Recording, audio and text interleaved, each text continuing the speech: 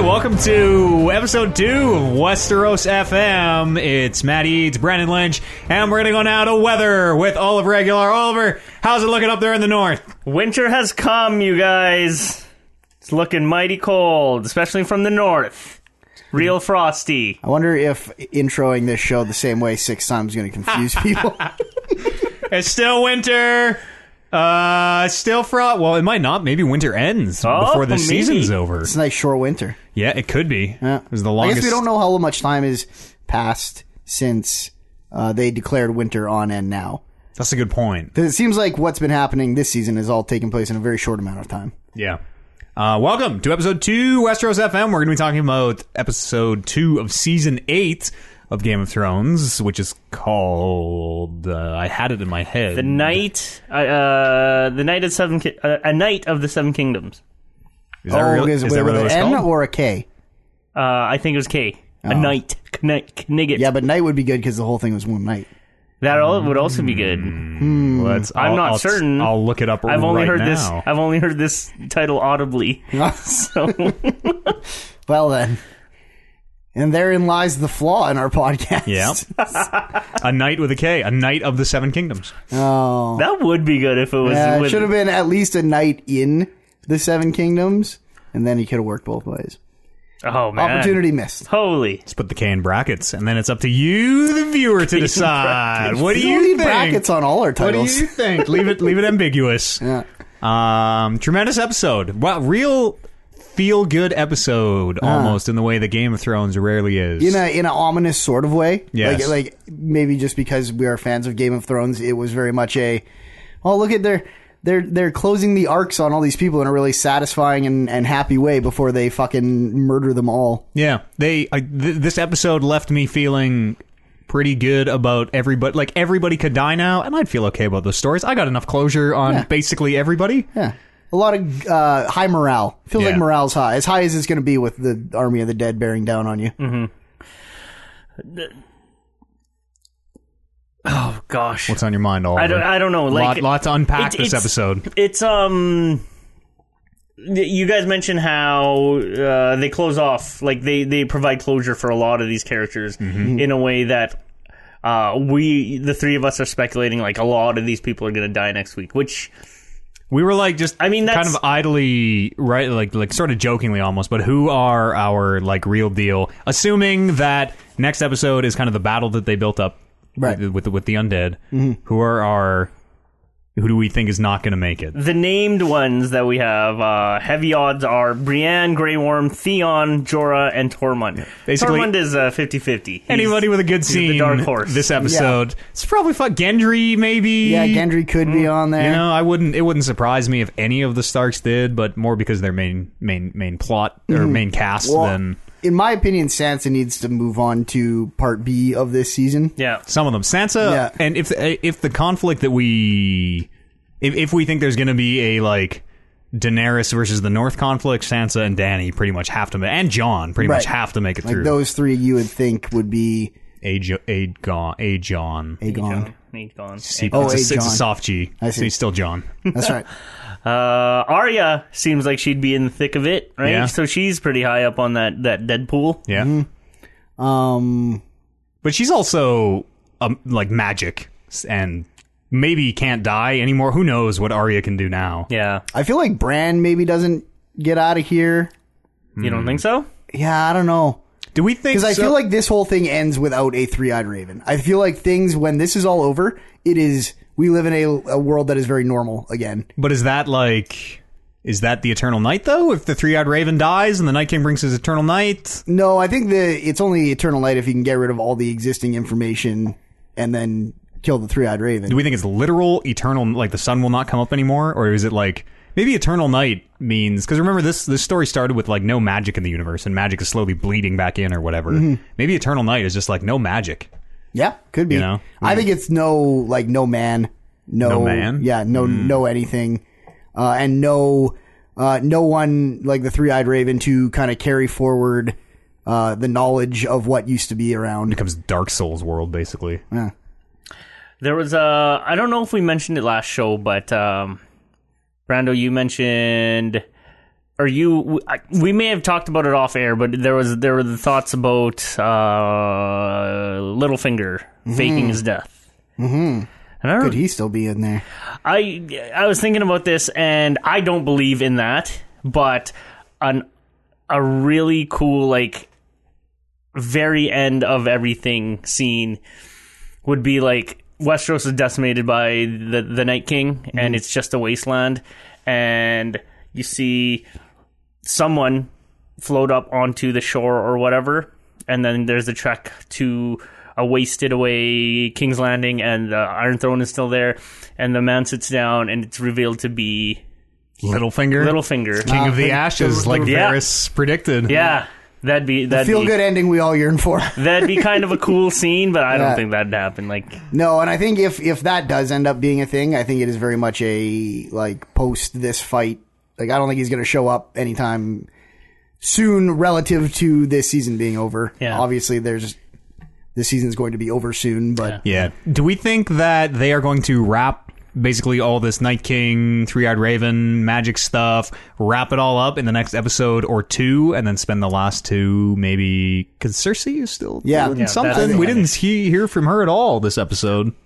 I have a theory that I don't want to share right now. I want to go through the episode and talk about it at the end. Stay tuned. Yeah. And we'll take our rebets that we take at the end of every Westeros FM. Yes, it's true. On who will sit the Iron Throne. Yes.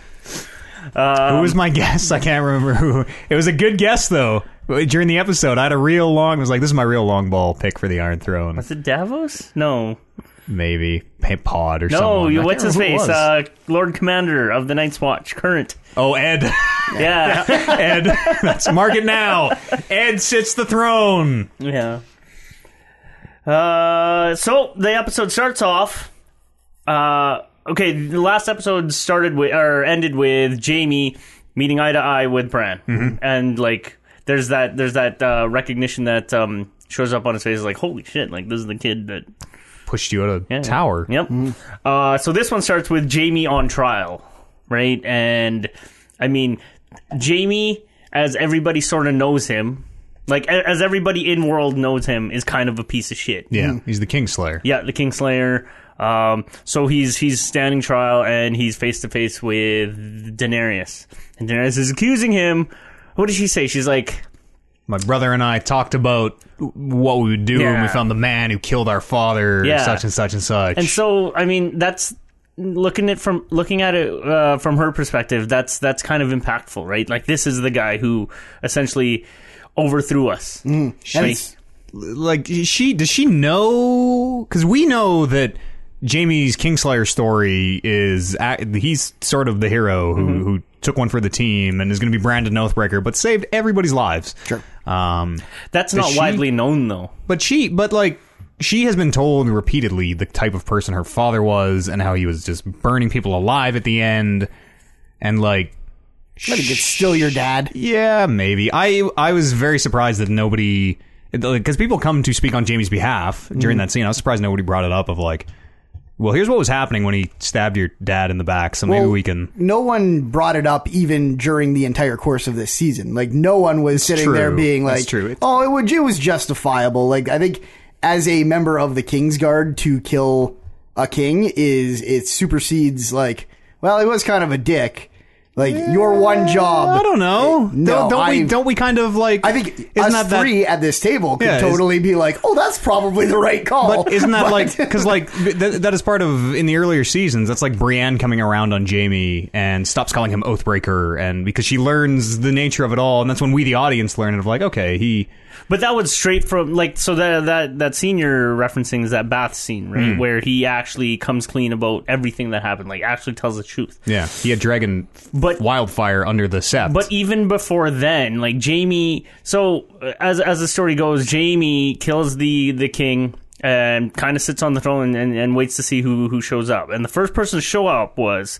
Honest Ned. And so Ned, being Honest Ned and being at odds with the Lannisters in one way or another, is like, fucking Jaime. Like, King killer. Yeah, exactly. And so I think everybody's just under the impression, because Ned said, hey, Jaime's the one that killed him. And like, And so, yeah. And it's your one job. Like, even if the guy was a dick, you literally have one job. Yeah. It's to not kill the king. Jamie, the part Jamie pulled his shoot was when the king was like, literally, okay, just blow up King's Landing. We're gonna blow up all of King's Landing. I've got wildfire under the Sept, under the Red Keep, under all the houses, under the entire city. Just blow it up, burn them all. Right. And Jamie was like, well.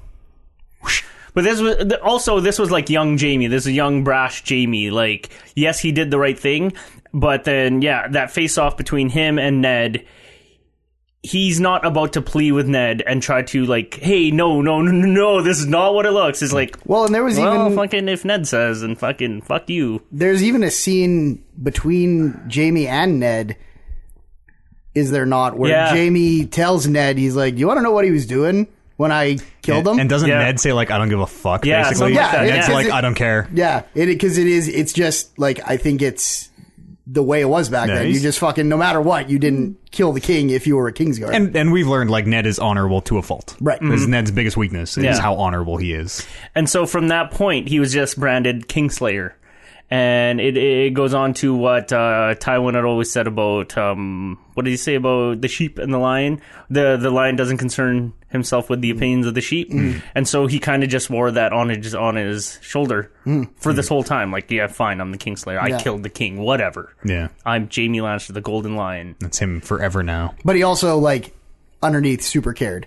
Yes. That was, like, the Jamie thing, where even when he was talking to Tywin and he's like, oh, you shouldn't concern yourself with the opinions of the sheep. And he's like, I don't care what people think of me. And he's like, that's what you want people to think of you, is that you don't care what people think of you. He's a good man at the end. Unlike his twin sister, it seems like he's got a little bit of a redeemable He's a great man. And especially coming out of this one. I even note here that Jamie doesn't deny it, and he doesn't try to justify it. No. Right? He doesn't jump. He doesn't like, hey, you guys, like, I know this was way in the past, but I've changed, and this is actually what happens. Like, he doesn't do that. Like, no. He's here taking his lumps. He's a changed man. He's grown up. He's grown a lot more mature. Like, he knows what he did. He knows what people think about him.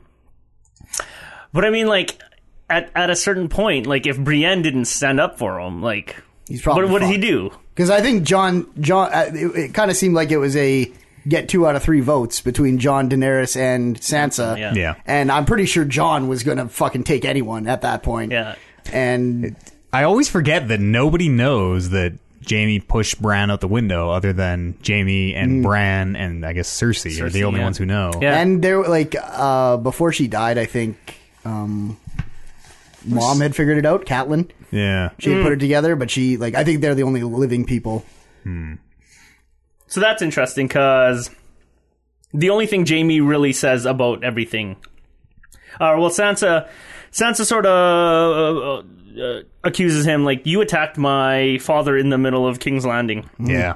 Like, unprovoked attack or whatever. And then Jaime, the only real defense he says is, like, we were at war. It was Starks versus Lannisters. I do it all again. Yeah, I do it all again.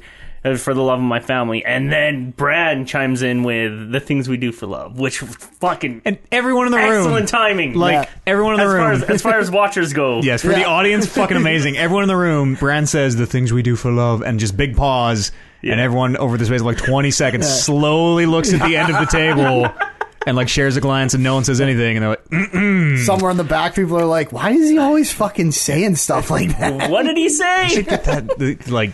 He shouldn't be on the stage. He shouldn't be up there. He should be in bed. Put him in the back. Like, Yeah. the most random, like who is this fucking... Why don't you wheel him out to the God's tree and just leave him? Now come here, Bran. You're obviously very tired. Yeah.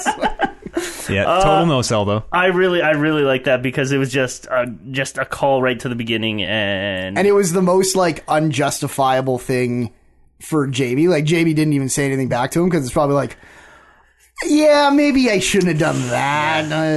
It's funny. I had a discussion about Jaime, and yeah, this is sort of one of the crooks of. It's one of the things that sort of that gets this ball rolling, right? Because he pushes Bran out the window. Bran gets paralyzed from the waist down, and that sort of starts at least Bran's trajectory, and he brings that up. And there's really, it's totally out of context for anybody, like in world. Yeah. And I guess Brienne just stands up for Jaime and tells this story. And apparently she has a lot of clout because everybody's listening to her. And this sort of turns the tides for Jaime. Yeah, specifically with Sansa. Yeah, and Sansa's like... And it is immediately before this scene, the very, very beginning of the episode, where they realize that Cersei is not sending her army to fight the undead, and Tyrion's been fooled. And Daenerys is like ultra just petulant almost. Yeah. Like are you fucking kidding You me? either lied to me or you're a fool. Like, get fucked, basically. Yeah, she's super shitty towards Constantly. Tyrion this entire episode. I kind of get when you're king of or your Queen's Guard, or your Hand of the Queen, is just, it feels like he is constantly wrong over and over and over again. It's true. To a degree which, coming out of this episode, I was like, Tyrion's up to fucking something. You think so? Yeah. Yeah? I don't think... That's interesting. Because they keep saying how smart Tyrion is in a way that they're making him look dumb. And I feel like if he was looking this dumb and they wanted him to keep looking dumb, they wouldn't keep doing like, he's the most clever man I've ever met and stuff like that. That's a good point, kind actually. of like how they made note to say the crypts are safe. Yeah. At every turn this episode. Yes. I sort of Yes, where the dead live. Oh, fuck, I didn't even think about that. No. They said it a lot. Headless Ned Stark gonna come charging. And the thing that I keep thinking Lyanna.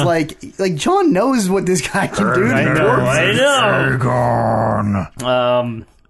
Yeah, so Brienne sort of turns the tide for him. Yeah. Oh, sorry. To my point, Daenerys is being like super petulant towards her hand. Not the first time she's done it. She's done it with Jorah. She's done it basically anytime anybody fucks up. Daenerys throws a temper tantrum and exiles them, and then they come back and redeem themselves. Sure, that's a good queen should. And then Sansa, by comparison, takes Brienne's word immediately and is like, he should say, "I trust you." And you see Daenerys like whoosh, a real sharp. She looks over and just stares at her, and the camera even like loses focus on Sansa and goes into Daenerys, and just like, I wonder if they're trying to show you how different these two ladies are. In almost like it feels like it's going to come to conflict, and here are the ways they're different. Like, they're both, good quote unquote people, but because it comes up later, but because we're talking about it right now, I think they do the exact same thing when Theon shows up.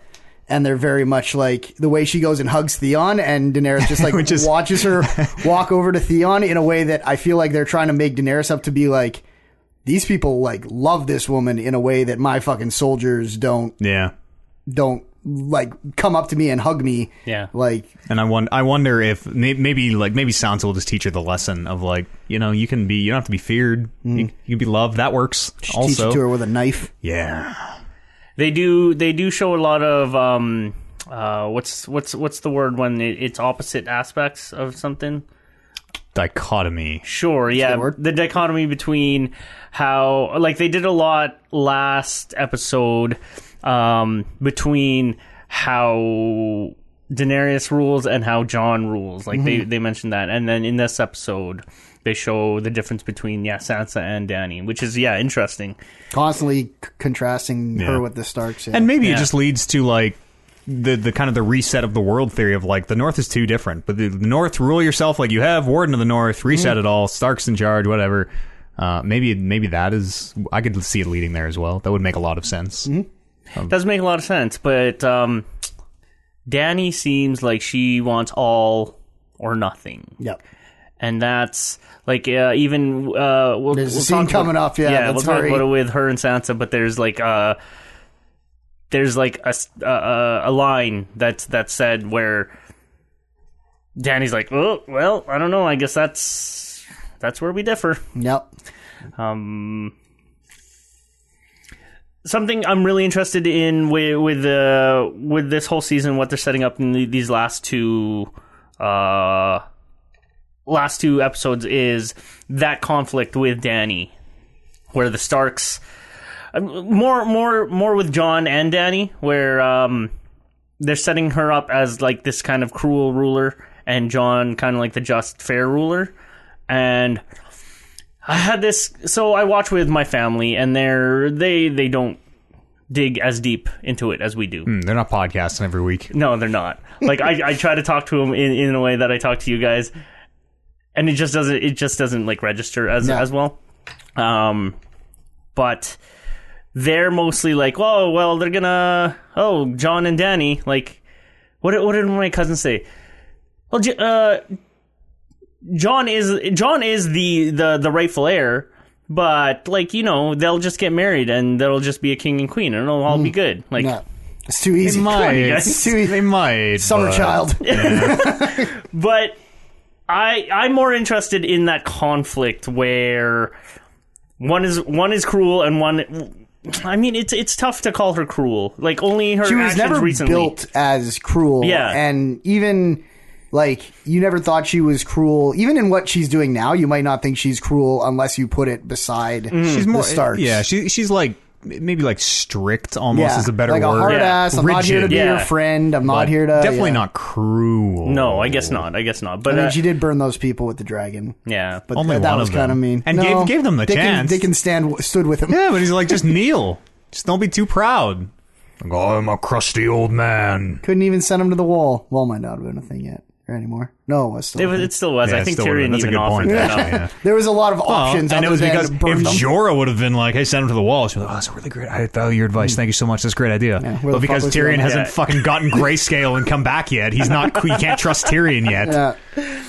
I just like that conflict where maybe John's never been petty, and he doesn't care for titles. He just wants he's fighting for the living, right? But I see this happening where Dany is becoming more and more strict, and people are like, she's not really the ruler that we want, John. We want you. So John is again thrust into this position. Have you guys ever seen that one meme that's floating around where it's John at his desk and he's like, he has his head in his hands and he looks super disappointed. Yeah. But the line is John's reaction when he sets aside one title only to be thrust upon like a bigger and better Yeah. title. It's a and good point, yeah. Yeah, it's funny. Commander of the Night's Watch. Yeah. And he's Like, like, I don't want to he's- be commander anymore. And then he's the king of the north. Yeah. And then he's the king of everyone. Where are we? John needs every man to fight, so he kind of signs off on giving Jaime the pardon. Dany concedes easier than I'd like. I wanted to see her be like. It goes to the whole strictness of her. I really want her to sort of force her authority upon it. Right. Like, you killed my father. I want to see you burn. I don't care what anybody thinks. That would have been Anakin killing the younglings. That would have been her like going all the. If that would have happened this episode, it'd be like She's all hope is definitely lost. cruel now. All hope, she is her father. Maybe she's got the madness. Not as harsh, but like something where she kind of tried to use her sway. Cuts his other hand And off. I get what like you're saying, like especially based on the fact that they opened the episode with her being like, we thought about this fucking since we were kids. Yeah. It's finally getting our hands on Yeah. you. And then just because a couple people are like, no, I trust him, she's like, all right. I think she was gonna fight it, and like that's what that big look up is about when Brienne speaks up and Sansa's like, he should stay, and there's this big sharp look of like record scratch moment. Yeah. I think she was probably expecting them to also be like, no, fuck the Lannisters. And These people betrayed us. She was trying to. It seems like she spent the first half of this episode, at least, trying to bridge the gap with her and Sansa. So maybe she thought it was a bit of an olive branch, or Yeah. Yeah, then I wrote down Dany shitting on Tyrion for a run of bad choices, which Just I mean, relentlessly. it's been a bad run. he's not Relentlessly. doing well. Yeah. Going back to season 5, Even, like yeah. he's been When he- making when some he dumb tried- decisions at Slaver's Bay. Yeah, when he tried to barter with or negotiate with those slavers. But it's like, it was like, since he sort of, he was never fully in bed with the Lannister ideals, I don't think. It wasn't like power at any cost. Tyrion seemed to have a few morals. Yeah. But he was very unscrupulous, kind of pre him killing his dad. And then, you know, he, in the eyes of the audience anyways, he kind of becomes a true good guy, quote unquote, and then everything just goes wrong for him. Right. Maybe the moral of the story is like, good guys can't get ahead, especially not in this fucking universe. No. I've always said that the show is sort of, if you put yourself in the perspective of whoever in one of the characters, you can kind of see you can kind of justify their actions. And the prime thing is with Cersei. It's like if you sort of look at it where she's trying to protect her children, she'll do whatever she can to protect her children. Like, her actions seem sort of just, if not like misguided and kind of dumb. I think Cersei's in it for herself. Sure. I think she's But- 100% about Cersei now. Well, before because she has no kids. yeah, left. exactly. Yeah. Exactly. Except for allegedly one in her belly. Who knows? What you brought up with, like, they really do make Tyrion seem really fucking stupid. Yeah.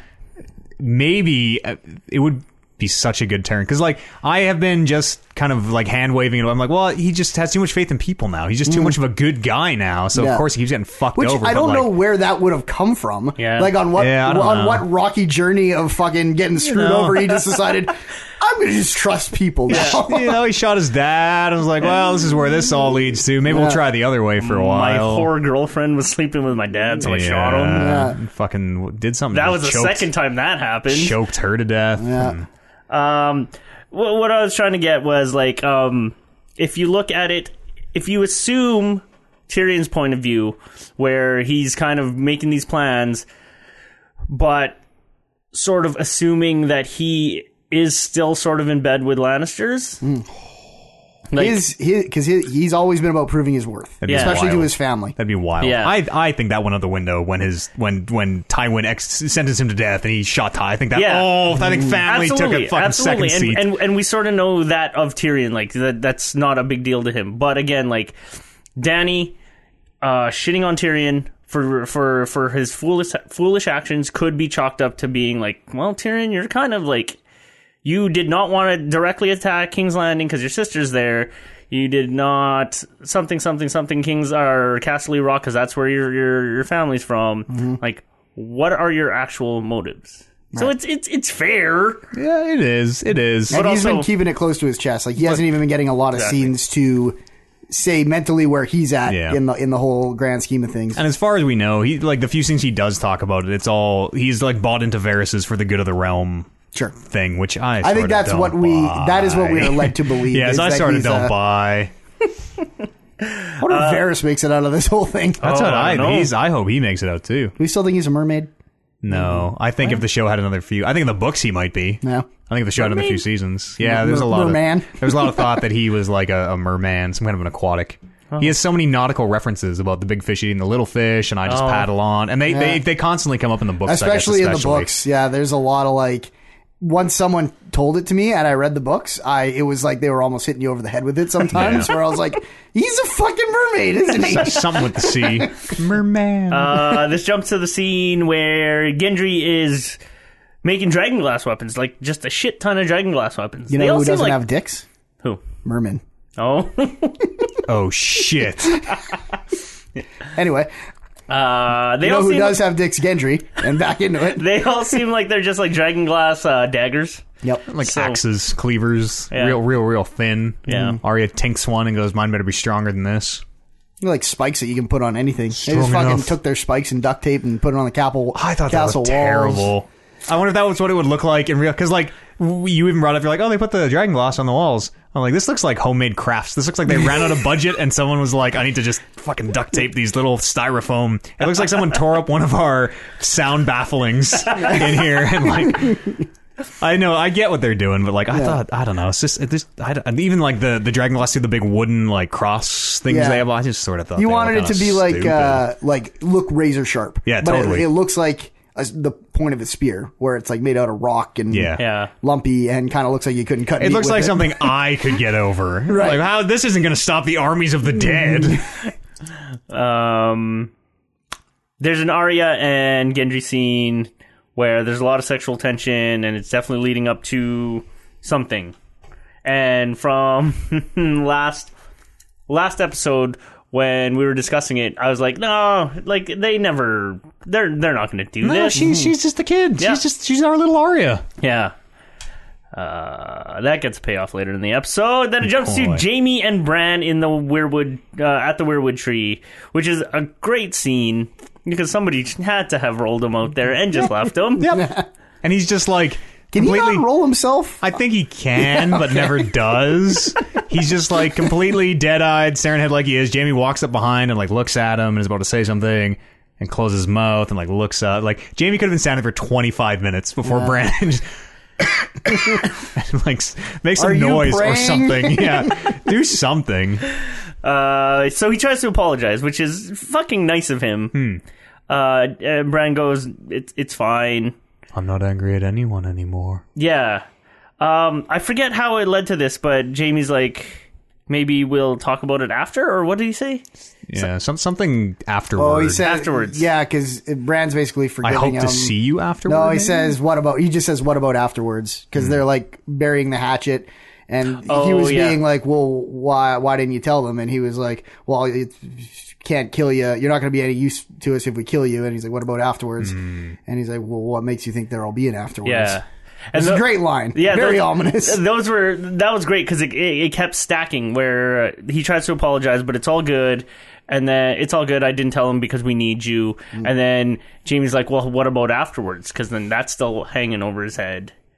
And then he goes, well, what if there is no afterwards? Like, holy fuck, what if there isn't? Yeah. And it's because it's Bran, and you're like, do you know something? Yeah. Do you know if there's going to be an afterwards? As far as we know, he can't see the future, but Is that what we're thinking? Like, he can't see the future? I don't think he can see the future. I think I'm going to go back maybe and watch that scene where he first meets the other three-eyed raven, because I think he can see things that are happening or have happened. I sort of I don't think he tried can see to the future, though. I sort of tried to explain it where, I mean, he's not as three-eyed raven as the three-eyed raven. He's still so kind of new at it. Yeah, Yeah. he's kind of just learning his shtick and his gimmick here. But like soon, he might be able to, if he lives long enough, like he'll be able to see everything. And I wonder if some of the three-eyed raven shtick is more like not actually being able to see the future, but because you have such a look through all the present and everywhere that you look, you can see, you can kind of have a very good reading of the future because you have so much more information than everyone else. But who's to say? Yeah. I hope he does. I hope he does it. He can't just flat out see the future. And at the end of this, I'm asking, fuck, there's like 22 things you could have told people that would have really made things a lot better if you could see the future. Holding on to information. I don't think he's not omniscient. Like, he's fallible. Remember, like, he didn't know that Jon was Jon Targaryen until he knew, and him and Tyrion have a talk. And he's not omniscient. He just can find, I think, past or present, it seems like. Next scene is Tyrion, Jaime preparing the defense of Winterfell. Where the Northerners still don't like him, and it's not really, you can't blame them. Yep. Like, because again, as far as everybody else knows, this is still the Imp and the Kingslayer, and Lannisters who killed their lord. Exactly. Yeah, both their lords. There's a good line here where Jaime goes on to confirm the pregnancy, Cersei's pregnancy, and Tyrion goes, she never fooled you. You always knew what she was. You just kind of let it happen. Or you just always... And Jaime flat out says the baby was not fake. She lied to us, yes, but not about the baby. Yeah. Right. Maybe I think Jaime might be fooled.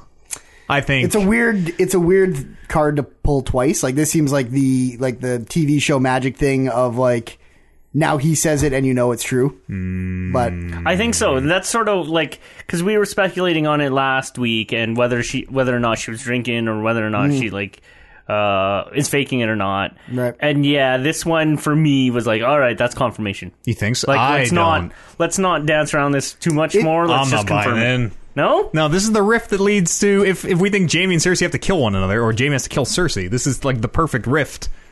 She lied to Jaime about the kid as well, and Jaime was just like, well, she would never do that. But you could totally be little right. does he know. It's more like what I know about TV shows, how they will pull that trick where you're like, well, she could just be lying to you too. Yeah, but they're totally. almost trying to tell us as viewers. I wonder. Like, no, we're trying to tell you that this is not. Don't get hung up on this. She's pregnant. That's sort of how I'm taking it too. I bet they would have done. If they wanted if they wanted to make that really clear, they probably would have. There would have been a way more like pointed scene, I bet, probably with her and a maester or something. Yeah, I think that's more just trying to give you the message without hitting you over the head with it. But you might be right, because it's a very good reason for Jaime to finally snap. It just seems to, but it could go either way. You're totally right. I like to think Jaime is going to kill her when she threatens to blow up everything with wildfire again. And he's just like, oh, I'll have to kill you too, I guess. You and everyone else I've ever served. All these theories make so much sense. Yeah. She even has a history of blowing things up with wildfire. She probably knows where the other ones are. Mm-hmm. That's when I thought the turn for Jaime and Cersei was going to come after she blew up the Sept. Back in what, season 6? 6. Yeah, 6. Yeah. Season 6. That was with and Tom then in, Tom out. Fuck, that was funny. Yeah. Speaking of memes. Yeah, that was one of the best memes of all time. Actually, I saw one today. It was a little GIF meme where it was one of those no one says anything, and then Tormund says, and it's the clip from the Chappelle show where he's like, I love only the highest quality breast milks, or whatever it is. Cambodian breast milk. Yeah. No one. Where was I? Yeah, back when Cersei blew up the Sept, and then Jaime just had come in from whatever he was doing in the Riverlands, and he sort of sees her being crowned. Like, there's a smoldering crater where the Sept used to be, and he's riding in, and then he goes into the throne room, and he sees Cersei being crowned, like, queen.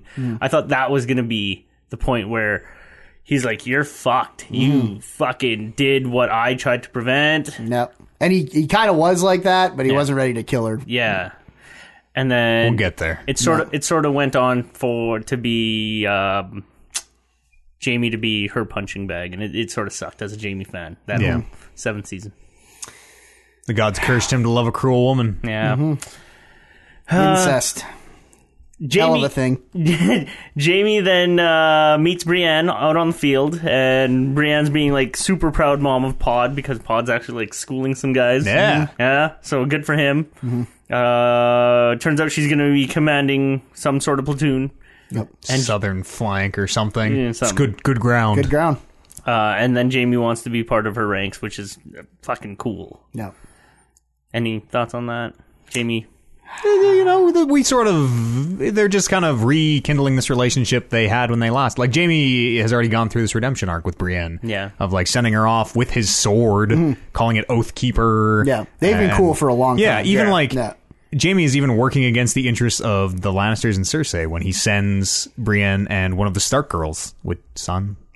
Arya? I don't remember which Sansa. one. I'm pretty sure it was Sansa. Yeah. Well, He sends Brienne off with Pod to rescue the Stark girls. Right. In direct opposition to what Cersei Yeah. wants Sansa as a hostage. Yeah, yeah. because he's trying to keep an oath to the mother. Yeah, Catelyn. Catelyn. Who's dead. She's never going to know if you keep your oath. Allegedly. Jamie? Good for you, Jamie. Good for you, Jaime. Allegedly, yes. Lady Stoneheart. Late reveal. Next scene is Jorah and Dany. There's a lot of like one-to-one scenes here, and then they're just all really great because these characters all have like rich histories and rich like just chemistry, and it's so good. There's so many of these scenes where you're like going into this season, you're just thinking about all these things they need to tie up, all these on top of the big stories, all these interpersonal relationships that they need to tie up, and this episode is just like, we're gonna tie up like fucking half of them at least. Yeah, in a way where we think like, tied up, ready to be snipped off. Yep. Jorah goes up to bat for Tyrion. Yeah. Which is cool because they had a little bit of a adventure together. Where what was that? I don't remember back when, but it was like 4 or 5. Yeah, Jorah captured Tyrion when he was peeing, I remember. Yeah, and was then 5. they did like a gladiator kind of thing. They were buddy Oh, cops. yeah, they got like taken as slaves for a while, and I remember that. Dany, Jorah, by the way, totally cool in Danny's eyes now. Yeah. You've offended me many times in the past, but you got that grayscale, so you're good now. Yeah, It bugs the fucking super shit out of solid. me. No, she forgave him before the grayscale, like at the same time as the grayscale reveal. Not really. Yeah, she was like, go get healthy. You'll be welcome back. That was after the grayscale. That was when she found out he had grayscale. He went and got grayscale and then fought his way up to her in Right, like and the then, slave saved arena. her life. And she's like, I don't ever want to see you again, yada, yada, yada, yada. And then he reveals that he has grayscale and is dying. And she's like, go save yourself. All is forgiven.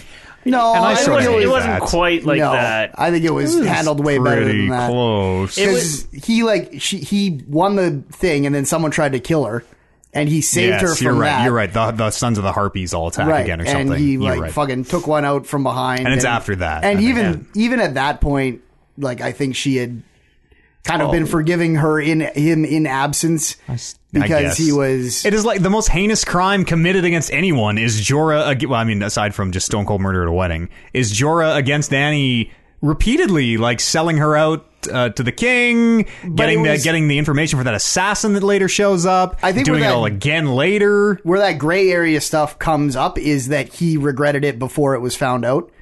Like he was kind of like repenting, and he was like, so. She is just so. Dany is like a petulant child, where she is just so shitty to some people. Seems like because she can be. It's like, oh no, we're good. You and I are good though, Jorah, for whatever reason.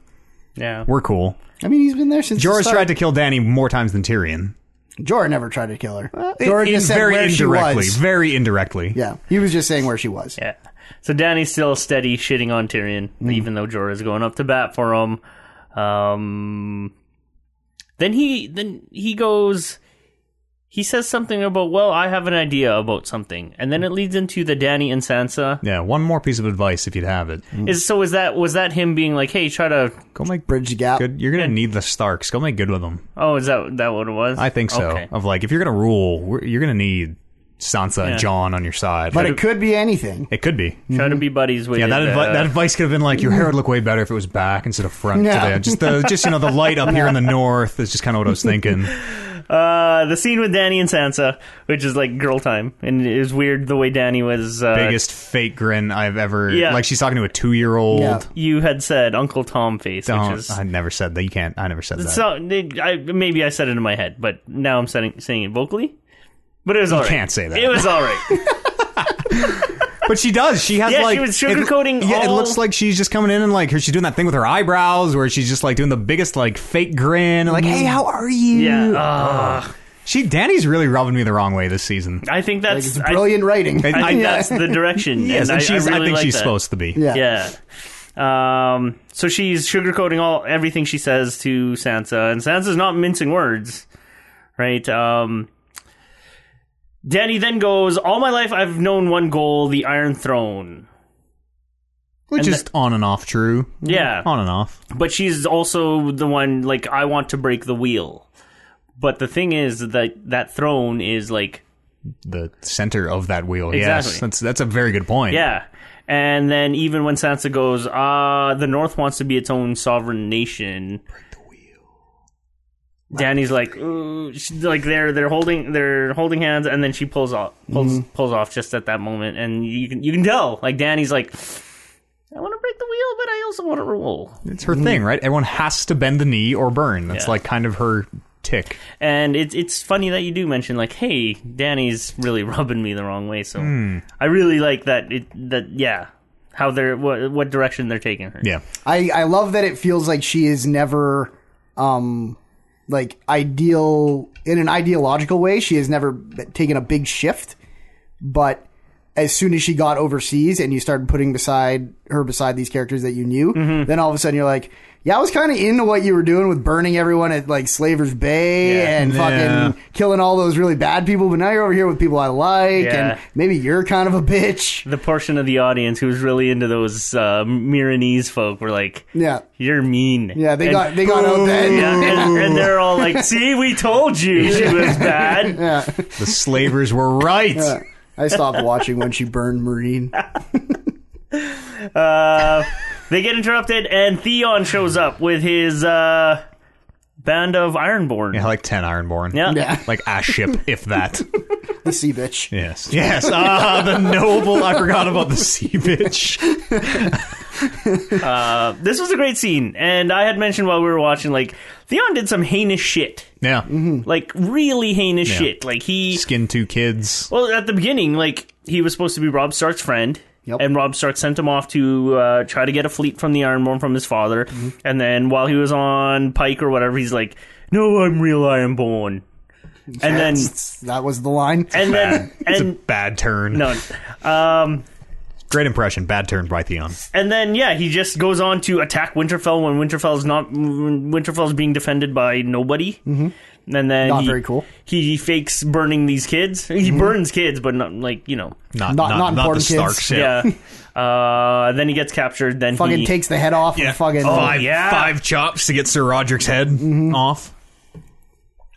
And then he then in turn gets mutilated and cut up by Theon. He's gone through some shit. But this one scene was like, he shows up and he's like, I want to fight for Winterfell. And for me, I'm like, fucking Theon, like that's awesome. It's how do you balance that against saving a girl after she had got raped And yes, raped at the minimum. Like but Ramsay Bolton is up to some fucking shit. Yeah. So getting Sansa out of there is probably good for a couple brownie points. And he kicks that skinny bitch off the wall. Yeah, fuck her. What the Hound Master's daughter? She's the thinnest person in the show. Yeah, she's fucking nuts. She was more nuts than Ramsay. Yeah. But They had a good couple. It was a great Theon scene. kind of redeemed himself in my, and he saves his sister. Like the whole Theon has been redeeming himself. Yeah. he was okay in my books before he came. Like seeing him come back, I'm like, yeah, my boy. It wasn't like this didn't bring him back into the good books for me. I was just like, fucking A, brother. You would wonder like how many Fucking A. people in Winterfell were there when he fucking took Winterfell. Yeah, though, and Probably most of and them. are like, we're fucking just letting this guy hang out now, eh? First, the 2 Lannister fucking killers, and then now this guy? Yeah, This I place was gonna is really say, going to the those- dogs. Those 2 guys who spit on the ground are going to shit their pants when they see Theon. Then it turns to Davos' soup kitchen, where he's like ladling soup Seems out like a to everybody. demotion. Yeah, Sir Davos is out bowling up soup. Yeah, and to the men, he's like, fucking fight, man. Like, Yeah, it's a great scene because they come to him and they're like, "Excuse me, my lord, we're not soldiers. Like, we need some soup. We don't know how to fight." And these clearly very scared people. This was a scene that I even brought up when we were watching. Of like, season 7 was at light speed and we just got to go so fast. Yeah. And this episode took place over a night, and like even we spent like 4 or 5 minutes just watching these scared soldiers be scared. Yeah. And they're really savoring a lot of the nuance going into this final battle. And it was good seeing the soldiers, like these not soldiers, come to him and ask, because he's just like, I fucking didn't know what I was doing either. And here I am 2 battles later. Made it So, through the Battle of the Buckets. yeah, just grab a fucking Man can't say kettle and... Battle of the Bastards to save his life. Battle of the Buckets. Bastards. It's interesting when we had mentioned like the pacing of this episode in particular, where they're all like kind of talking and chatting and nothing's really happening, but they're so heartfelt and so like there's a lot of heart in these scenes, where even though last week we were complaining about how, you guys, we don't have time for any of this shit, this episode just came off as like, yeah, everything is all good. And like you said, it happens in one night, and I don't know if it's the quality in writing between the 2 episodes or directing or whatever, but like, yeah, this one came off way better. Yeah. With like, I was never saying, hey, you guys, we don't have time for this. Right. Yeah. I was like savoring every moment, and like everything was really good. And part of that is probably because they put you in the mindset of like, okay, this is the last night, so soak it in. And then I think the other thing is the first one, I came out of the first episode being like, okay, I see they're setting the table. They're making sure everyone's ready to go. This one, it actually felt like as much as nothing like action packed happened, they got a ton done this episode in terms of ending things that if they hadn't been ended, I would have been like, it's a real shame they never settled that Hound and Arya thing that kind of got left hanging. Like all these things that were just left hanging. Yeah. That some of which I didn't even know that I didn't know I needed Bran and Jaime to meet again. Like I wasn't even thinking about it, but they were just like bang, bang, bang, bang. Here's all these things that you would have been like, if you went back and watched the first season, you would have been like, oh, nothing ever ended up happening with that. Yeah. And they tied all those up. Yeah, that's a good call. And it's also mostly payoff, which feels good too as the audience. If you're like, you are getting 8 seasons of build-up in some cases paying off. You're like, oh, okay, finally. That's how that goes. This episode, like we were saying in the first one, we didn't have time for this. Like, we gotta fucking go. I feel like now I get the pace of what this last season is going to be. It almost feels like we are just back to kind of how it used to be. Right. Where, It's about the characters more than the big action sequences. Exactly. And it'll go fast where it needs to, but we can also spend a lot of time with each of these characters and really get some good... Like that Theon, just the hug, the performance of it was so good. Nobody even says anything. The music swells and they hug, and like Sansa and Theon are crying. It's like, fucking, this Daenerys is confused. yeah, for the second time. And like, because remember 10 minutes earlier, Sansa was like, I trust Brienne, and now here she is hugging Theon. She's just like, so do you know everyone in this fucking continent? Or? Does anybody else want to hug Sansa? Well, just get out of the way. Yeah. It's like when you go to a party with someone and they know everyone, but you don't know anyone. OJ. Any family function with OJ. I'll be right back. I gotta go hug these people. I gotta.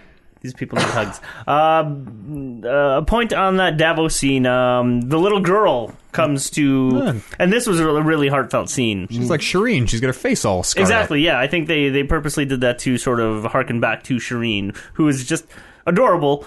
But this little girl is like, I don't want to hide in the crypts where it's safe. I want to fight. She's like a brave little girl. She studies under the Book of Mormons.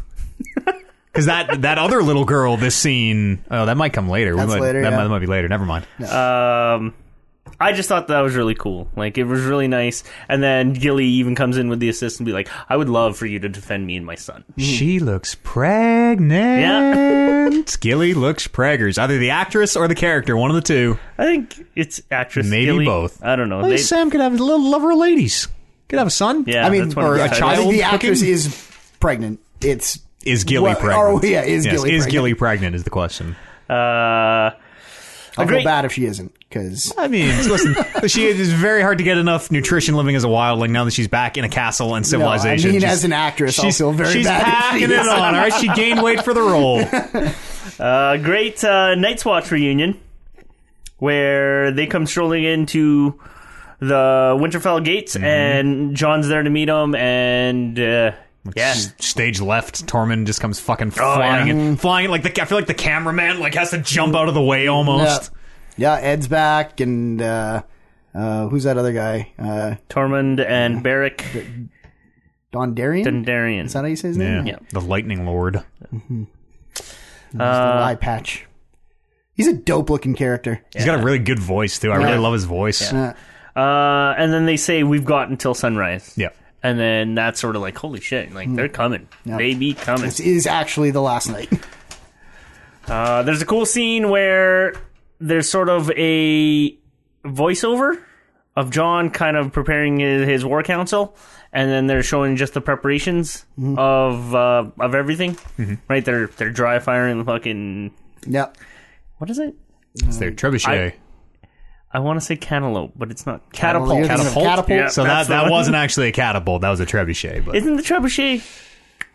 no, the trebuchet is the The one with giant- the big counterweight and the string, and the counterweight goes down and whoosh, whips that Catapult's like rope a up. spoon. Yeah, catapult's just just like a goes big from- rod that goes Oh. and fires the. It's like an arrow sticking into wood like after the it misses spoon. you. Yeah.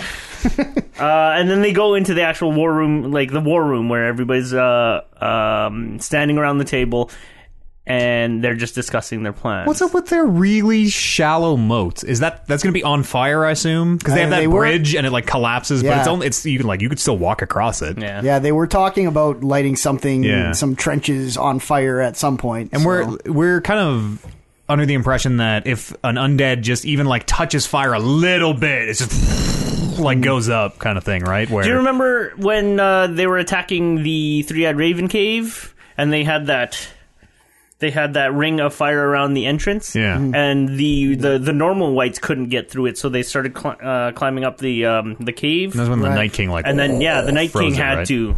Was that like magic fire though? Didn't the children? Was there something weird about that fire? Or was that just fire ass fire? I don't know. They did throw the grenades. Maybe you can do that with. I wonder if you can do that with wildfire Or dragon fire. fire. Yeah. Nobody's ever tried. there you go. That's actually It's nice that they gave you that little bit of information so that we can wonder about it. asking. Or no, who asked that? I don't remember. Theon. I don't remember who asked that. Never mind. For a second there, I thought it was Tormund. Like, yes, voice of the people, asking what we all want to know.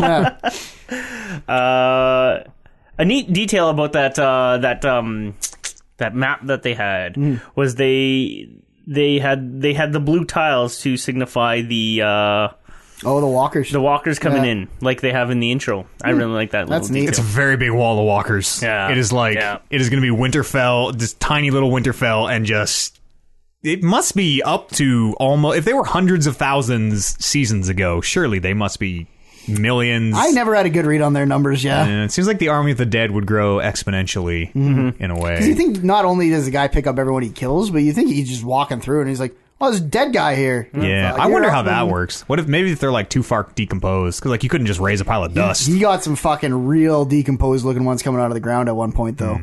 Because Not dust, but like, yeah, like the fucking crypts bone. thing makes me wonder: is can he just raise any dead, I think so. He does. or only the freshly dead?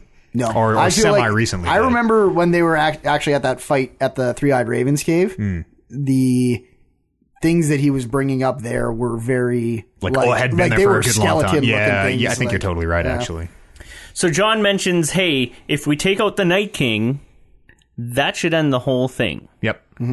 Which is a sound plan, makes sense. but also he's surrounded by Dragon, 100,000 to 1,000,000 undead already. So they're like, what are we going to do? And also, they flat out said he's not going to come out of hiding. Yeah. Like, Yeah. they even said that he would just probably wasn't even going to make himself available to fight. So then Bran says he'll come for me. And Also sound. who I got my mark on him. who asks? Sam says why. Finally, Is the someone question- yeah. says, "Why? What does he want?" Yeah.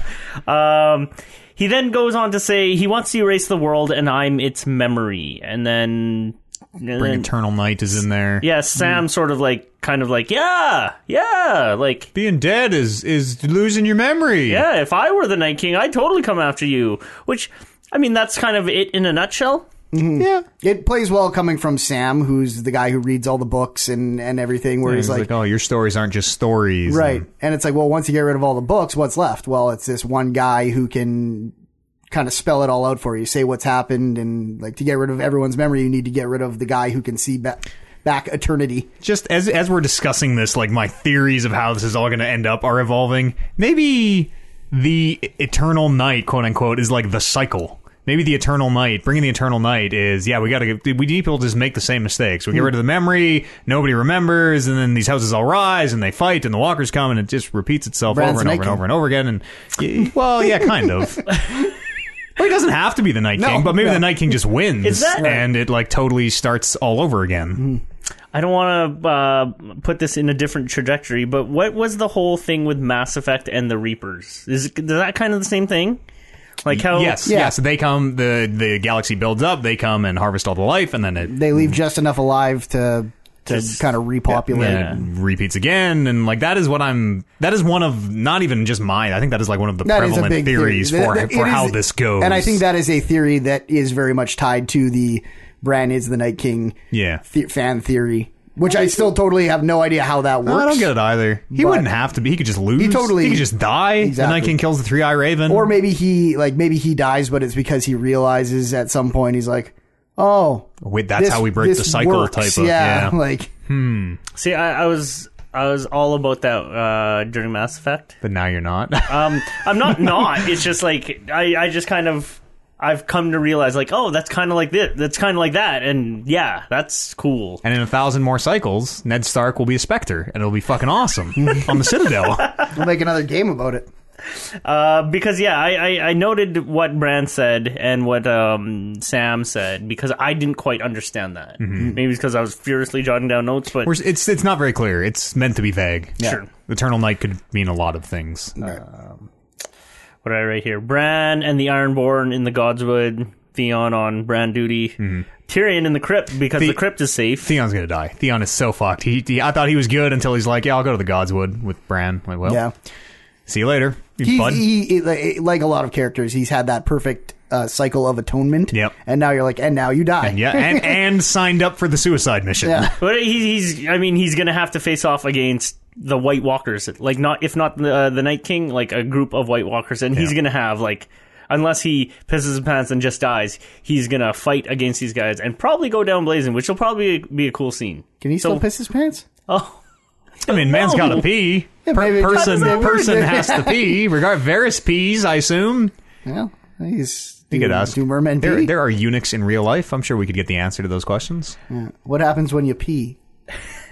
and then finally, Do it out of my eyes. they're like John's like, I want dragons circling Bran. And then, this is where someone goes, hey, will Dragonfire stop him?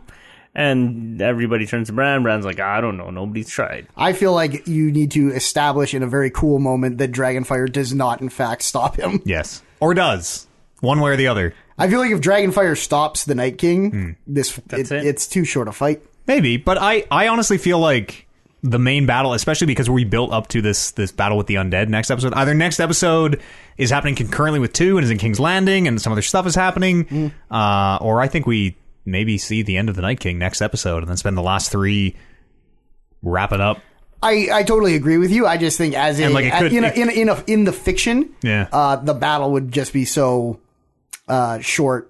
Not even in one episode, but it's just like That's a good point. Luckily, we had 2 dragons, and fire kills the Night King, and Also, it's not hard to hit one guy with dragon fire. They got a dragon, and the Night King can just one-shot drag. Like, they can make it interesting. I'll save it for the end, but I have a exact scene. I have a scene in my head of how I think that final might go next time. It makes a show of Jon sort of evading Dany because Jon knows and he doesn't want to talk about the thing that he knows about. Yeah. Especially with the Is he avoiding? I thought that was him being like, meet me downstairs, we gotta talk right now. He's been avoiding her. There's a very obvious, somewhat obvious camera shot when they get up from the table at the very beginning after they have their meeting with Jaime. And that's when he's like, your grace, and just walks past. Yeah, she like looks at Jon like she's going to say something, and he's just beelines it. And I thought that was him being like, we got to talk downstairs right now. No, because that was at the beginning of the episode. Yeah, and she went out a totally different direction than he did. Oh, yeah, and then when it goes to Jorah, you're right. You're totally right. And then in this scene, in the war room scene, Jon says, "What are they? Your grace," and then just walks out. Yeah. Tyrion and Bran are the only ones left in that room, and Tyrion pulls up a chair and is like, "Hey, let's hear your story." Which is the first person of like the main characters to be like, "Bran, you should probably start talking." I like that he asked Bran if he needs help. Like, do you need help? Like, no, I'm good. You remember, like, even going back to the first season, Tyrion was the one who like made him that saddle. Oh, he yeah, could, like, that's right. Yeah. Ride around and stuff. Yeah. Cripples? He's got a soft spot in his heart for cripples, bastards, and broken things. Yeah, that's right. So this scene either ends. So it's Bran says it's a long story, and Tyrion's like, "Well, we got some time," and that's where the conversation ends. And this scene can either end in a way where, okay, for them to sort of play out this scene would be redundant because we all know the story, or it could be something where Bran tells him the story, and Tyrion sort of gleans something integral that will come into play in the future. I feel like Tyrion's got a fucking deck of cards close to his chest right now. Do we think so? I totally don't. I feel like all the stuff about him being an idiot is him already with some plans in place, and then he also allegedly now has a lot of the information of the Three-Eyed Raven. There have been, and in these first 2 episodes especially, there have been a lot of just lingering shots of Tyrion side-eyeing the camera. And looking fucking sad and mopey. Yeah, and like, at first I was like, okay, does he know that Jon and Dany are both Targaryen? No, that can't be it. Like, it wouldn't, unless he just found out and we never knew, that wouldn't really make sense. And like, he doesn't get in this episode a lot where, and it's right before the scene, I know there's one where, again, Jon and Dany are going to talk about Jon's heritage. I'm like, does he know? Like, what? Why do they're lingering on it for some reason? And it's worth a very small point, but it's worth remembering that Tyrion as a character in the show specifically is a absolute fan favorite. Yeah. So yeah. I still remember when they flipped from season 1 to season 2, and he just all of a sudden got first billing on the credits. And Did he? Yeah, and he was like way down in the first season. Wow. And so I think maybe it's been written in the stars for a while that he's going to at least play a big role in the end. Yeah. Oh, has to. Be sitting as the hand of a king or the king. Probably not the king. He does predict his own demise at the beginning of this episode when Daenerys is shitting on him. He's like looking at his hand badge, talking to Jorah and Davos. Is like, well, I think one of you is going to be wearing this before this is done. I actually just thought that meant like, oh, she's going to fucking take this thing away from me soon. So that's initially what I thought it meant, but I mean, with this weird like double context, maybe Tyrion's got some shit going on. Maybe Tyrion's gonna fucking hero blow himself up type of who knows. Next scene is Missy and Grey Worm, and Grey Worm's like, "Hey, let's retire somewhere not here when this is all done." Let's go find a summer home. He says, "Do you really want to grow old here?" Which I did not understand. It was like, when this is all done, like, do you want to stay here and grow old with me? Or if it was like, when this is all done, do you really want to grow old here? Yeah, it's the second one. And she's like, no, I want to go north. But apparently he's saying, I want to go see the city of Narth where I was born. And I'm like, wait, Grey Worm, she doesn't want to stay. She wants to go further north, Grey Worm? You got to ditch this girl. You got to get rid of her. She doesn't understand how cold works. You can fucking get rid of her right now. In any case, this sort of earmarks Grey Worm's like demise. Narth, like Karth. Yeah. Yep. So that's too bad for Grey Worm. Rest in peace, brother. I honestly... make it. He could make it. He's definitely small one of enough- the people. He's front line, man. He's a small enough beat. Also, he's been stabbed in the heart before and been fine. Those fucking Unsullied are front line guys, and come on. Those are the He's a good fucking... fighter. Those are the nothings you throw at the problem in just bulk. Also, he's a general. Like, Grey Worm might be on the wall at least or something. He was on the front line when they took Casterly Rock. Yeah, that's a good point. Casterly Rock, thank God, was not manned heavily, so he made it out of that What one. happened with that? I was thinking about that the other day. They all had gone somewhere else. Jamie had moved the bulk of his forces to attack Highgarden. Highgarden. Yes. And then And then the queen... Is that where the queen poisoned herself? Yes. Well, Jamie... Someone poisoned her? Cersei wanted Jamie to murder her, and Jamie was like, "Here's some poison. Yeah, this is way better." it's kind Jamie. And then again, it's in one of those scenes Olenna, where fucking Olenna just shits all over Jamie. Yeah. She's like, "Oh, by the way, I killed Joffrey." Boom! Shoots the poison. I remember that. That was fucking great. Yeah, that was when like both those battles happened in the space of 10 minutes off screen. That was when they were at speed of light. No. Yeah, for sure. Warp 9. She killed Joffrey. There's so many little things that I totally forget. Like, if you had asked me without explaining me that, do you remember who she killed Joffrey? And I'm like, Well, no. Lena gave the necklace to the fool who gave it to Sansa, and a piece essentially fell off. I don't know how who that essentially worked or smuggled the something. poison in. And there's actually a scene where you can see Olenna take one of those jewels In the show? in the show. Oh, fuck. When you know, you'll notice it, and if we do that thing, we might notice it. And then Fuck. you can see, and it's neat. It's a very neat small thing. That is very neat. Imagine being one of the people who saw that initially and was like, "Oh, I know who it was," and everyone was like, "Shut up! No, you don't. Shut No, it's up. not." There's a cool scene with the Watchers on the wall. I wrote down here, and that was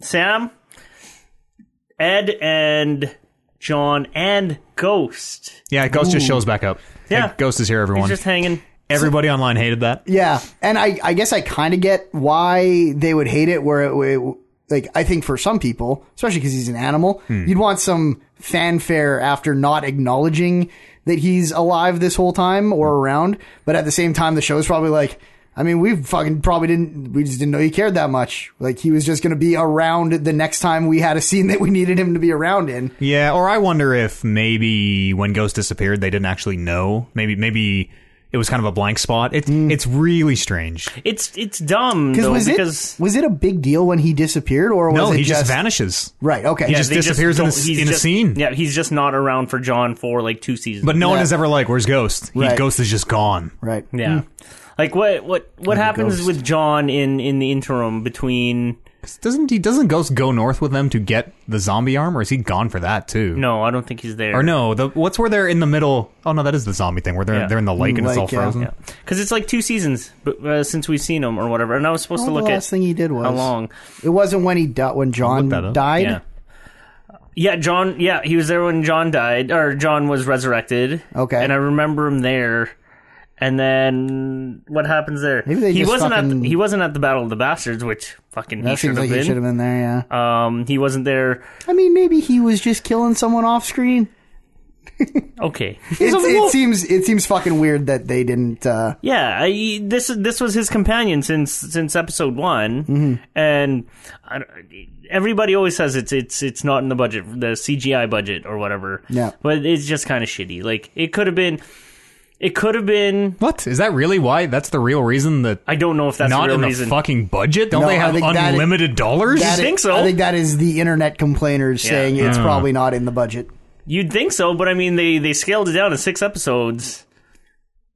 I don't know what their budget is. You'd think they'd And be, I think Ghost was probably in some of whatever season 7 was. Like, I don't know. I don't think season 7 was originally envisioned the way it came out. I'm sure Ghost was in there and they had to cut things out. Like, it seems so... Maybe, yeah. It just felt so ramshackle and kind of thrown together in a way that, like, well, okay, we gotta get rid of some stuff. This Ghost, you're in the wilderness for now. But the fact that like we hadn't seen him since whenever, I hope you're looking that up. It is It could have jarring. been. Oh, wait. It could have been a good scene to have John kind of acknowledge that dog, like Yeah, hi, like see him walking towards the gate from out in the wild or something, and Yeah. being like, "Oh shit, yeah. that's my dog." Apparently, we last saw Ghost at Castle Black when John is revived. Is that the last time? We've seen yeah. That's what 5 into 6. Yeah, and then and then best guess after that is Ghost is just at Winterfell with Sansa, maybe. For that season, there's really no... Could have done something. Like, I mean, they totally there was still the whole Battle of the Bastards, too. They could have even just given him a scene where Ghost walks into the doors and Jon goes, Ghost, where have you been? Like he always fucking does. And that's that. Hunting. Or they should have just left him off right now and had him, like, save Jon's life in the upcoming battle. No, that's Nymeria is going to save Arya's life. Hello. That's true. I guess you don't want to work that stunt too many times. Exactly. Good scene here between the three. They even mentioned Pip and Gren, who were OG Night's Watch guys with Jon. Killed a giant. The 5 of them killed a giant in that tunnel. That was a great scene. Yep. Oh, so good. Gren Giant's Bane. Yeah. Saying the fucking words as he was fucking charging forward. That was good. Yeah. I wanted both the giant and them to live. I liked both of them. Yeah, the giant was okay. Yeah, he was good. He was a good, as far as good giants go. He's a good giant. And then Ed says, last man left, burn the rest. Yeah. Well, at first they all say, and now our watch begins. Oh, yeah, right, they do. Last one, burn the rest. That's a good line. That would be it would suck to be the last one left. Stop saying, that's like the 12th time. Stop it, Ed. Yeah. That's like your fucking catchphrase now. Then it's the scene with Jaime and Tyrion. It starts off with Jaime and Tyrion at the hearth, and they're bullshitting, and they're quickly joined by Brienne and Pod, Davos, and Tormund. Tyrion says, I wish father was here. Oh, yeah. And there's a big, like, and Jaime fucking looks over. And initially, I'm rethinking everything Tyrion's done now, but initially you're like, oh, yeah, because he immediately was like, I just want to see the look on his face. You know, his 2 sons dying at Winterfell or whatever. Yeah. But maybe he wants him to see some sort of master plan. Yeah, that's actually kind of what I'm thinking, is maybe he's going to, like, rip the cloak off and, like, I wish father was here to see me now. I was Tywin all the time. It was me, Cersei. I'm still waiting for... I feel like we're due maybe for the second half of the season for a very big Arya was someone else moment. Oh yeah, that's a good point, because we know that she can in perfect form. She's like Walder Frey and maybe that was all building to just the Walder Frey moment, but I feel like it's not a very useful skill in this fight. But you'd think maybe moving forward into the second half of the season, she might fuck someone. I really hope every episode. Just let them get the flush in. Yeah, pee with the door open. Do you think the audience can tell when we go to fill mode? So, waiting for him to get back on the notes. I completely lost my train of thought. Something about Arya. And the face. Yeah, I really like. We're sort of assuming that this battle wraps up next episode. I hope it does, because I want to spend 3 full hour, 20-minute episodes of Arya fucking face changing, political mastermind, all sorts of craziness. That's right. Where'd you guys leave off? We heard you flush. Yeah. We stopped to pick up the flush. Wherever you stopped. I didn't even grab the notes. We just went into some fucking bullshit about Arya. Like the weather joke, the toilet flush has now become a regularly running bit. We should probably do breaks, because like I get a lot of liquids in me in these are long shows. Hours. So the hearth scene where it starts off with Jaime and Tyrion, and then he's joined by those other ones. Brienne and Pod. Yeah, this is like a series of really good scenes. Like, yeah. They're bullshitting. They're telling stories. I'll do them in sequence or whatever. But so this one starts off. Brienne. So the 2 brothers, Lannister, are drinking, and then Brienne and Pod come in, and they offer him a drink. Thank you, my lord. And again, like Mom Brienne's like, no drinking, and then she just sort of like concedes, okay, half a cup for young Pod. Tyrion spills it over the top. Yep, he fills it up to the top, which is a great, like, Tyrion and Pod together were some of my 2 favorite characters. And it's cool together. that it is like, because Pod has been with Brienne for so long that now it's like going from his most recent one, who he's been traveling with, back to Tyrion, and like that's what him and Tyrion did. Yeah, is they just fucking drank. Where is the 3rd member of that trio whose name I can't remember right now? The sellsword that Bronn. He's Bronn on his way north with that crossbow. fucking crossbow, isn't he? Bronn could have shown up in that scene. Is he going north? I was under the impression he was staying at Casterly Rock with the at King's Landing with the crossbow. I thought he was being sent north to assassinate Jaime and Tyrion. I thought it was if they showed up. Put an end to this. They use the words if they show up. I was under the impression that he's being sent north. Oh really? I could totally be wrong then. This fucking family or whatever he says. Yes, fucking family. And then then Tormund being like just So good. socially awkward. Fucking bold as brass, comes stomping. Well, at first he's staring at Brienne, and she can feel him looking at her. You just watch him in any scene, wherever he's coming from, his eyes are fucking locked on her. So good. Even if it's just the back of her head when he's walking over behind, just staring a hole through her. Stands in front of everyone and is like, hey, you want to fuck? Yeah. You might die tonight. Doesn't lack for confidence. He calls Jamie the King Killer, which is a great touch. Yeah. And Jamie's like, yeah, I'm sure somebody has called me that. The dick cock thing again. And then he goes on about the why they call him the Giant's Bane, which was hilarious. Yep. Goes back to his story that Ygritte immediately called bullshit on, where he's like, oh, and she was a special beast, or whatever. And Ygritte's like, nobody believes you fucked a bear. So yeah, like he's I've been rewatching with my mom, and early Tormund is very much so like stern and He's a tough guy. Crazy, also, like, crazy, unhinged. Yeah, I really like how, and maybe comic relief is I guess that's the slot he's filling. Yeah, he is probably the funniest character on that show right now. But he's doing a really good job of it. Yeah. Yeah. He's kind of like action hero almost in his... When John and him are rolling together and he's like first one up the wall and like Ice is fuzz like, just seeing if you can take a hit. Like he is action Mr. hero. fucking go-getter. Him and Brienne never hook up.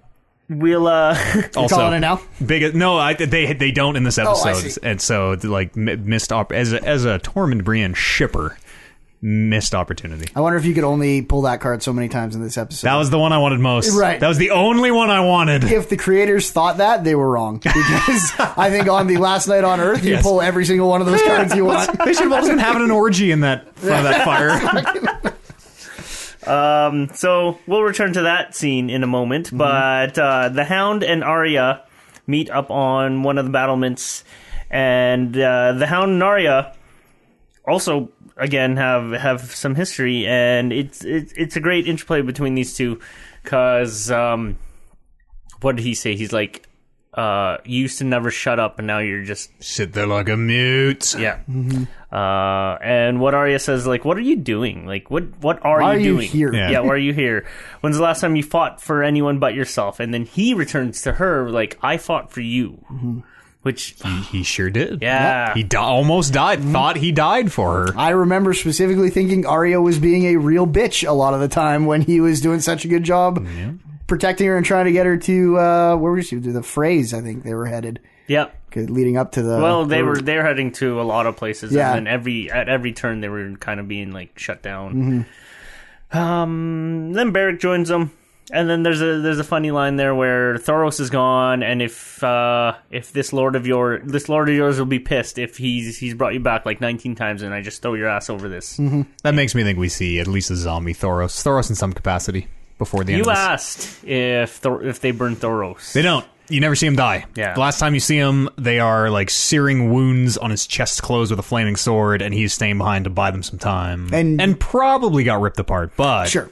You're calling Thoros, but I was going to ask you guys at the end of the show, I might as well ask now, does everyone think there is going to be a dead person we recognize in this fight? That's interesting, because I was thinking about that too. Like, yeah, there's Thoros there, that little kid Umber there, or even like Gren, Yeah. all the folks who died at the wall, and like we could see a Past lot. the wall. where's Ramsay? Like, I imagine they got rid of his body in and around Winterfell, right? Well, he got eaten by dogs, but like you could get a like half face on Ramsay. That would probably be the scariest one. Yeah. And he's probably exactly the fucking same as a zombie as he is as a living person. That'd be Ygritte kind of died yeah. up north. Oh yeah. She could show up. That's a really good one. That'd be a good one to run into John That's a during really, the fight. really good one, actually. Little kid Ollie, Yeah, fuck them. Those guys are traitors. Alistair Thorne. Costa. Oh, fuck. Alistair Thorne. If I saw Alistair Thorne, I'd be fucking... Yeah. Ah! It'd be neat to see all those. I think they burned. just I can't think they do- burned the ones they hanged. Oh yeah, Yeah. they would have been smart would've enough to been do that. Cool. Because the magic can bring them alive without even the Night King being there, right? the like White Walkers can. If you're killed by a White Walker, No, but it seems like in the first season they had a dead guy in the fucking castle And I that think- attacked the Lord Commander. He just got up on his own. yeah. I thought the implication was that person was killed by a White Walker and then later was raided. I don't know. That's a good point because Yeah. we don't really know how they. Like I think maybe they can just like the magic of the North. Yeah, I Can wonder raise like them? I wonder like what the range on that. So was there? Where did that happen? Castle Black. Castle Black. That's okay. That's for a Well, second there. I Night- thought it Night was King in could have come up to the wall and yeah, fucking or done even it, but- just White Walker. I think can Yeah, can make sure. them. But yeah, okay. Because we know that the White Walkers get as far south as Casters, and Casters is not very far north. Yeah, of the but wall. Castor seemingly has a deal with them. Yeah, which I totally. said. Yeah, Oh yeah, because they're making more White Walkers. right. Yes, he's giving all that's his right. male He children gives- to he gives them. and they're all. That's how he's making the White Walkers. Mm-hmm. Okay. Arya and Gendry scene where Making love. yep, Gendry the weapon that Arya apparently asked for was a dragon glass spear. That like comes apart in the center. Does it come apart? Yeah, I think it. I mean, based on the drawing, it kind of looked like it did, Yeah, but it she either- never did anything. Yeah, that, she I think just it. I think it kinda either twirled comes around. apart or it shoots a thing out. It's not clear, but something it. Are you it basing it, you're bisects. basing that on the drawing, right? and like the actual weapon itself. It has like it has like these bands all the way down that look totally like it bisects. Comes Oh, apart really? like Cool. like a double bladed lightsaber. She or was just something. twirling it around like a spear, so I thought it was just like a normal spear. Give her a little bit of range. Yeah. Right? She's kind of a nothing normal about that spear. It's I something with the didn't- knife. The I knife. didn't think there was anything normal about the spear either, but not because of how it looked when it was done. Just looking at the drawing, I was Yeah. like, this thing's got some fucking, like, I don't know, spring-loaded thing going on inside of it. Didn't she give him the knife that was used to try to kill Bran? Like that knife is in that spear somehow. Construction. I think that knife might either No, she shoot took the out knife or- back. I think the Did knife she? is just like a she dagger just on showed- her belt. Yeah. Oh, okay. I don't thought, know. I thought that was part of the. No, I remember her taking it back and putting it in her thing. Yeah. Okay. Yeah. This all leads to Arya wanting to get it in once before she dies, before she might die. Yep. And I mean, like, Plays it real cool. Yeah, How many, last night on Earth. How many women you been with? So, in my opinion, this scene was done like really well because it wasn't like Because you saw her butt. because you saw her butt, you saw sides of her boobs. But She is still young 8-year-old Arya to me. I was like, oh no, oh stop this! Get with the times, Matt. Turn this Yeah. off! 2019. She's To me- showing her elbow. to me, it's because she is clearly the aggressor on this, and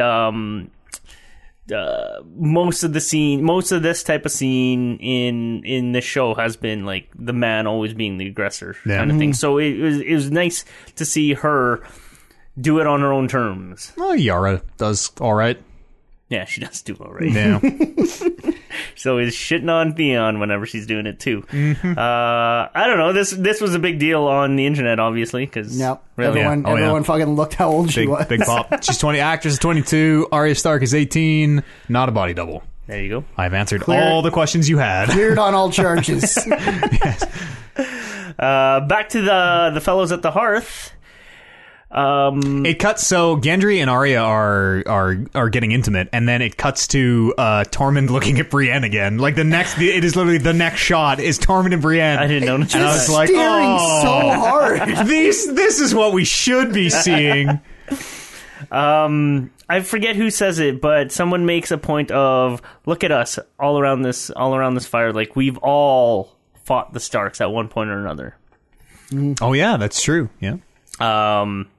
And then another person, I think it's He's Jamie's like, like, now we're all defending it. Yeah, because they start going through battles against the Starks, don't they? Yeah. And he's like, oh, not lost. specifically against the Starks. When they're Each going through other, the I battles, guess. they're just saying, because Tyrion says, they're joking about being last night on Earth, and Tyrion's like, I think we make it. I think we Yeah, live. he's optimistic. And then everyone right. laughs, and he kind of gets up, and he's like, look at the fights we've survived. Davos fucking Battle survived of the the battle, battle of the buckets and the battle of Blackwater Bay. Yeah, Jamie Jamie lost at the Siege of Pike. Whispering Wood, whichever that one was. I don't know if we see. Is that in Yeah, the that's show? the one where- that's where they take him captive. yeah, at the very beginning. Oh, okay. Rob beats him. You don't really see the defeats fighting. him. Yeah, that they one, come we out of get the the fucking aftermath. trees. Yeah. Tyrion being optimistic sort of harkens, at least me, it harkens back to that conversation with Bran. Like, again, did he learn something. Yep. Oh, and this is after that. That's a really good point, actually. Again, it could have just been like, we don't have to tell this story again. But it's And also, like, Bran has motivations of his own. Bran is not just this, like, codex that is consulted. Bran sometimes tells people the whole truth. Sometimes, like with Jaime, doesn't tell, like, lies and is capable of deceit. And clearly has an agenda of his own. And we have really no idea what any of the other Three-Eyed Ravens' agendas were, other than to, like, find the next Three-Eyed Raven and continue the line. We're assuming Bran is kind of on the living side just because he's opposed to the Night King. But maybe Bran is telling people what they need, like in a very Morpheus-esque way, telling people what they need to hear. Like, you know, maybe he gave Tyrion's like, I've seen it, we all survived the battle or whatever, so the Tyrion is going to get out there and that's what he needs to hear so he can go fight and die in this battle and save everything, you know what I mean? Of like, Bran is capable of deceit, and everything Bran says may not be the full truth. Yeah. Right. He does see, but he is at least fronting, like when he says stuff like to Jaime, you can't help us in this fight. Yeah. If you are dead. Like, he is at very least fronting that we need to win this battle. Yeah. Right now. Yeah. So this is the same scene where I think it's Tyrion who says Sir Brienne of Tarth, and I forget what battle she's fought in, but then he corrects himself. Hound. He corrects himself. Yeah. He corrects himself, and he's like, "Oh, I'm sorry, Lady Brienne of Tarth." And then Tormund's like, "What? You're not a knight? No. I would knight you 10 times if I was king." I'm like, the way if I were king, I'd knight you 10 times over. Just leaning in, like, just salivating.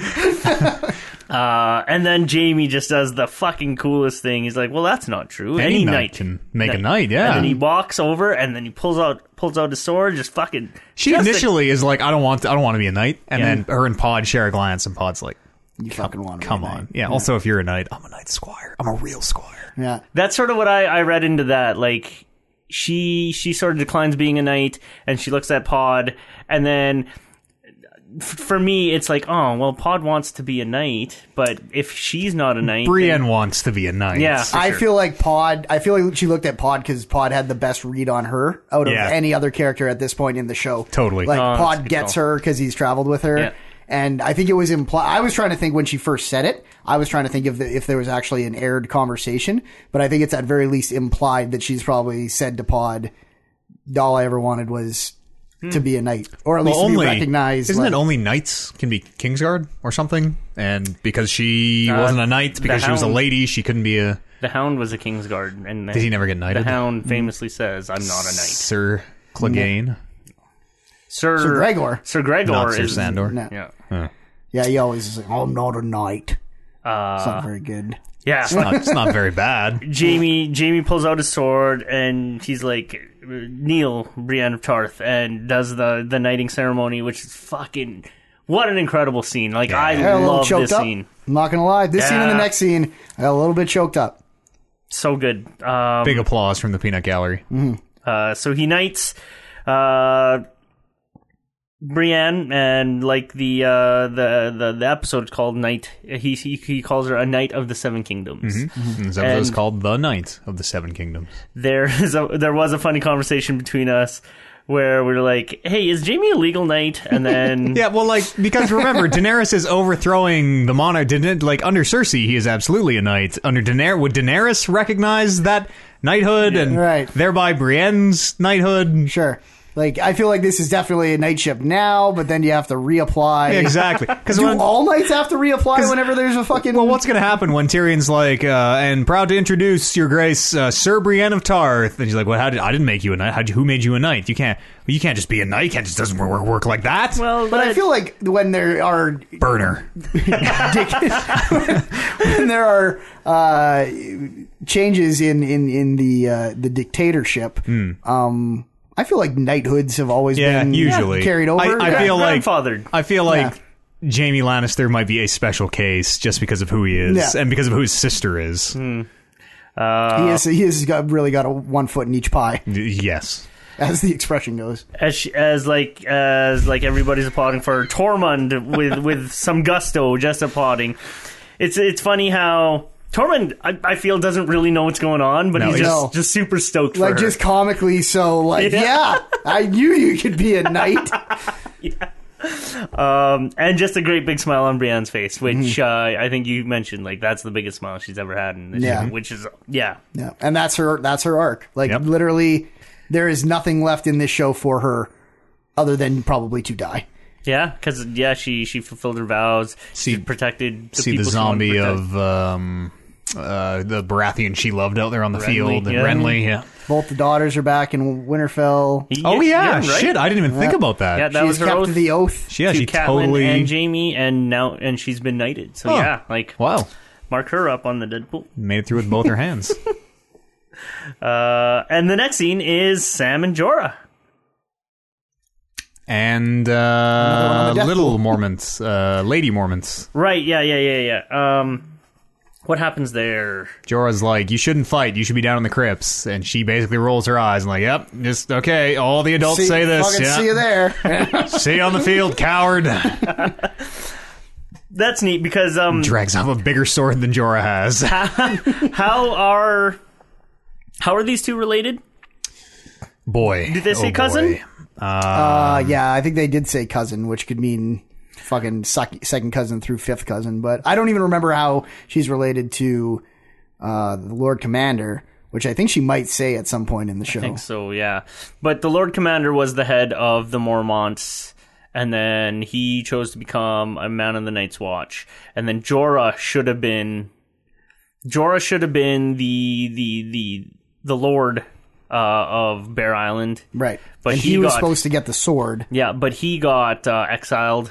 And Lyanna Mormont is the niece of Jorah Mormont. Okay. And the first cousin of Ser Jorah. Okay. That makes sense. There you go. So Ser Jorah's sister is Lyanna's mother? Is that how cousins work? No, it would be, well, like... Yeah. The Lord Commander, what's his name? Oh, no, that'd make her uncle. Jeor Mormont, one of his siblings' kids.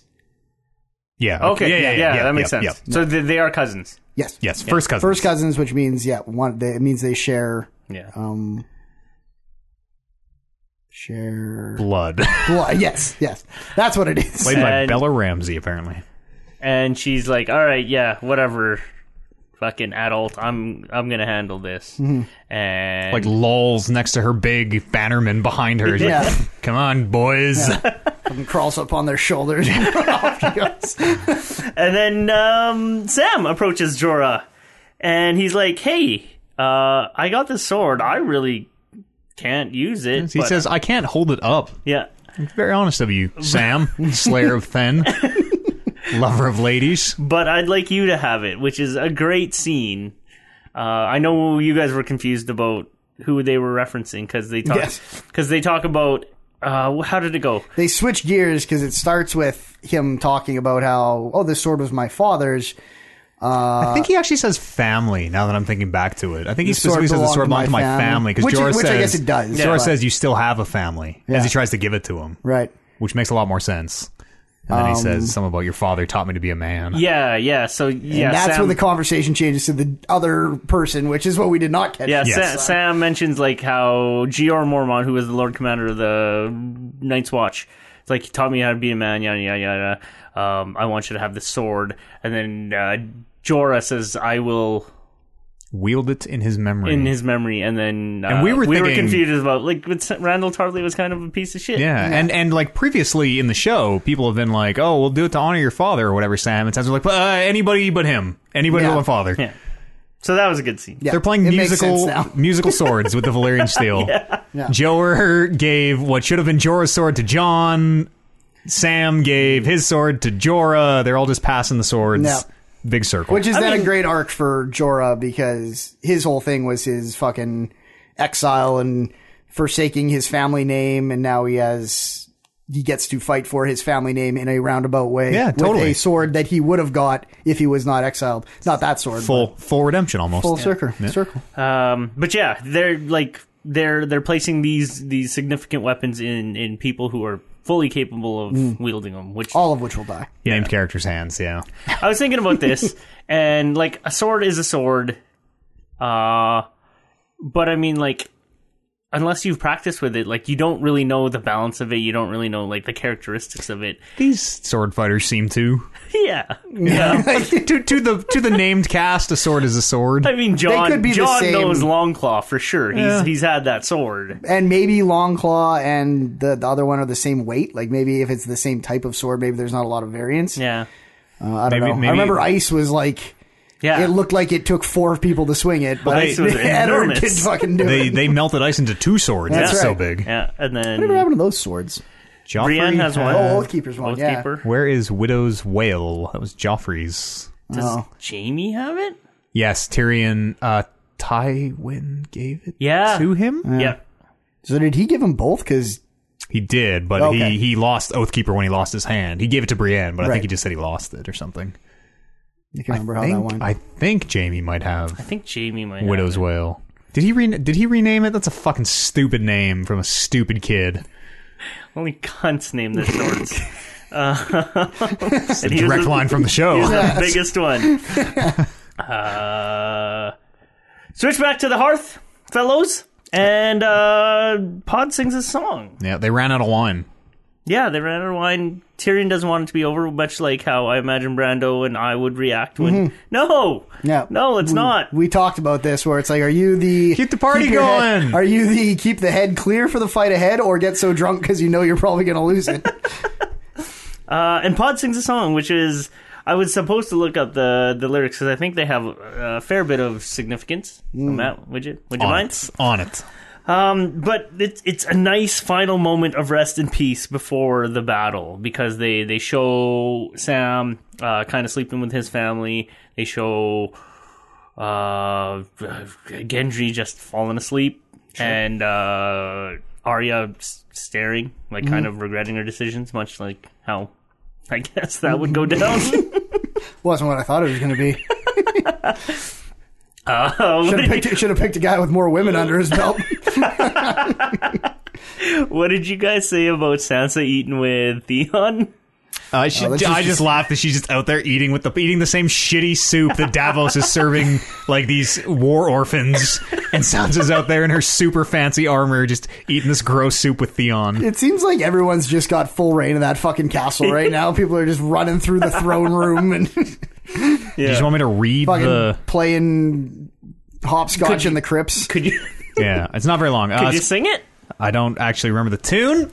I can do it to the Reigns of Castamere if you want. That's okay. The tune is called Jenny of Old Stones, and the lyrics are: high in the halls of the kings who are gone, Jenny would dance with her ghosts, the ones she had lost, the ones she had found, and the ones who had loved her the most. The ones who had been gone for so very long, she couldn't remember their names. They spun her around on the damp old stones, spun away all her sorrow and pain. And she never wanted to leave, and then that just repeats. Well, what's the Jenny of Old Stones? Of Old Stones, which is something about a peasant woman who marries Prince Duncan Targaryen, the eldest son of Aegon V. Duncan was heir to the Iron Throne and already betrothed to a Baratheon daughter. This is the guy from Duncan Egg. Duncan Egg, yeah. He forfeited his claim by marrying Jenny, the woman he loved. There you go. Neat. I'm going to read that. Are you familiar with Duncan Egg? No, I have the book, but I haven't. Well, I have it. So I guess it was a book and then adapted into a graphic novel. I read the graphic novel, Yeah, like the I comic have. book. I have that. Yeah? Is what I have. Is there only one of those, or is there's more than one book about those guys? I've only read what was available to me in the graphic novel, and I know like a lot of people hold this story in high regard.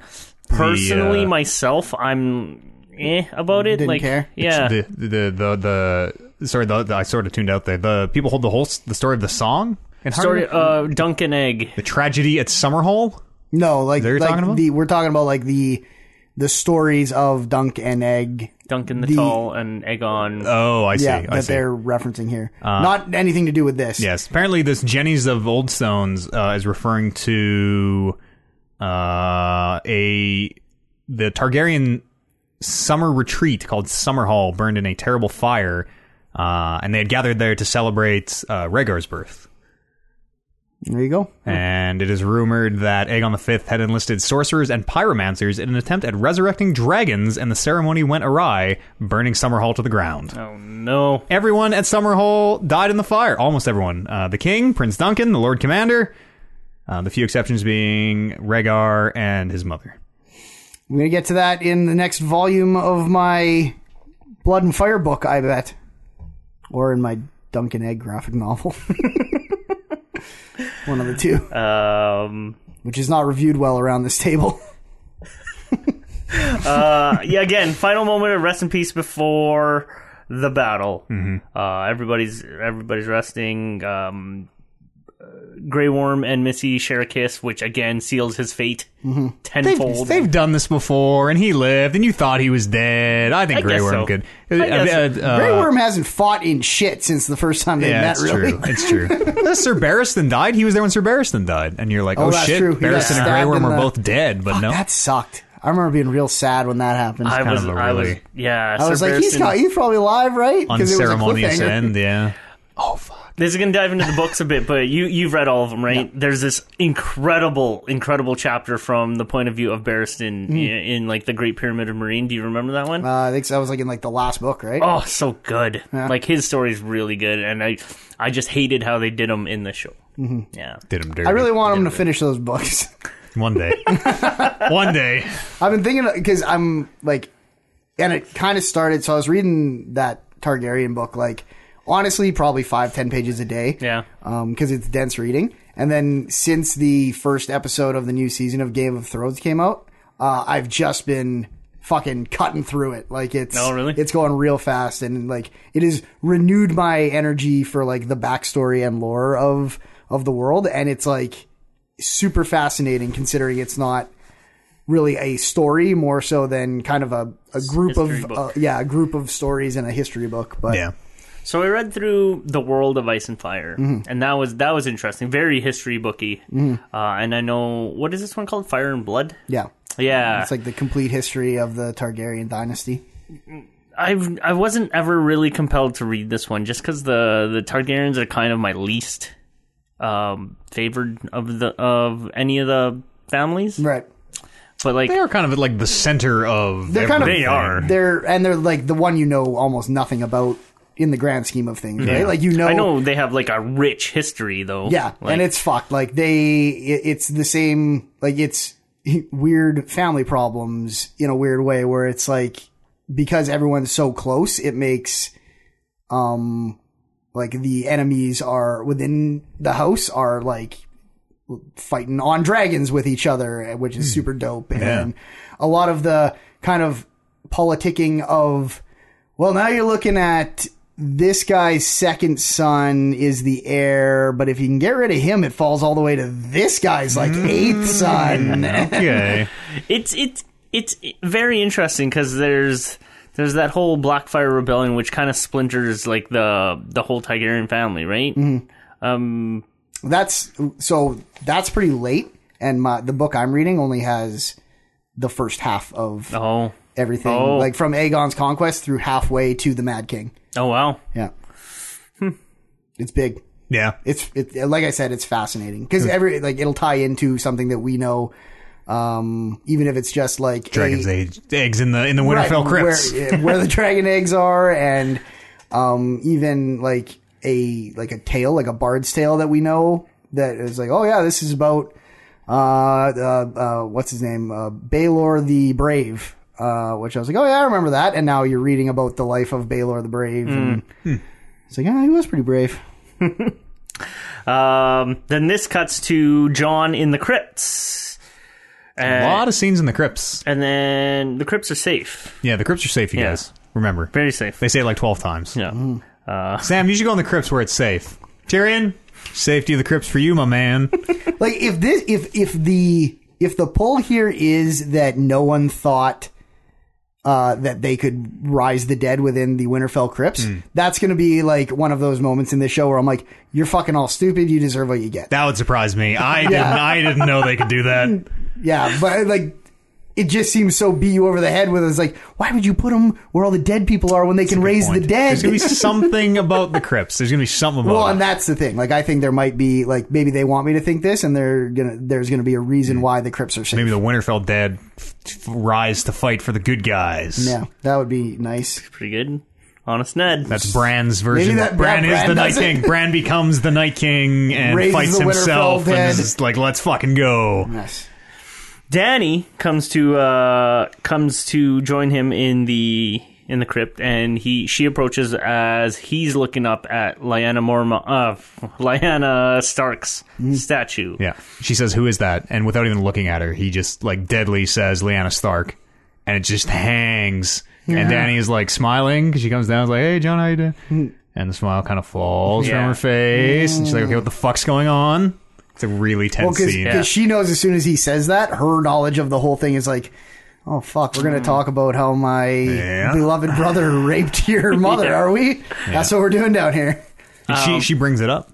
Yeah. Like right after, yeah. She's like, well, everyone always told me Rhaegar sang songs, and those Jorah told her that. Gave money to children. I think Varys said some of that as well. And he said he was always so kind, and then he like brutally stole and raped this woman. Yeah. And the reveal happens to Danny. Like, John pretty much lays it out. Like, no, there wasn't a kidnapping. There wasn't a rape. These two were actually in love. And Rhaegar had his marriage to the Dornish lady annulled and had the secret marriage to my aunt, or Lyanna Stark. And they birthed a child. And this child would have been a detriment to Robert Baratheon's reign as king. So Lyanna had mentioned to her brother Ned, hey, you need to protect this child at all costs.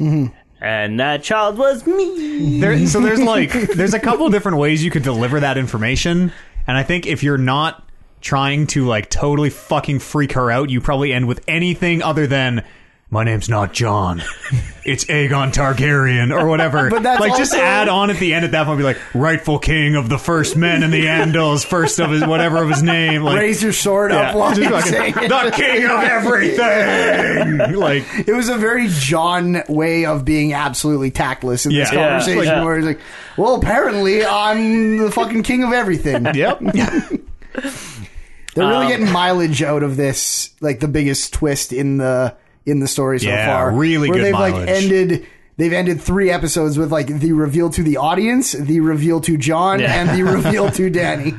I really liked how they framed the shot as he's telling the story, and as he's setting up this reveal, they have the shot of Danny's face, and she sells it like fucking incredibly well. Oh yeah.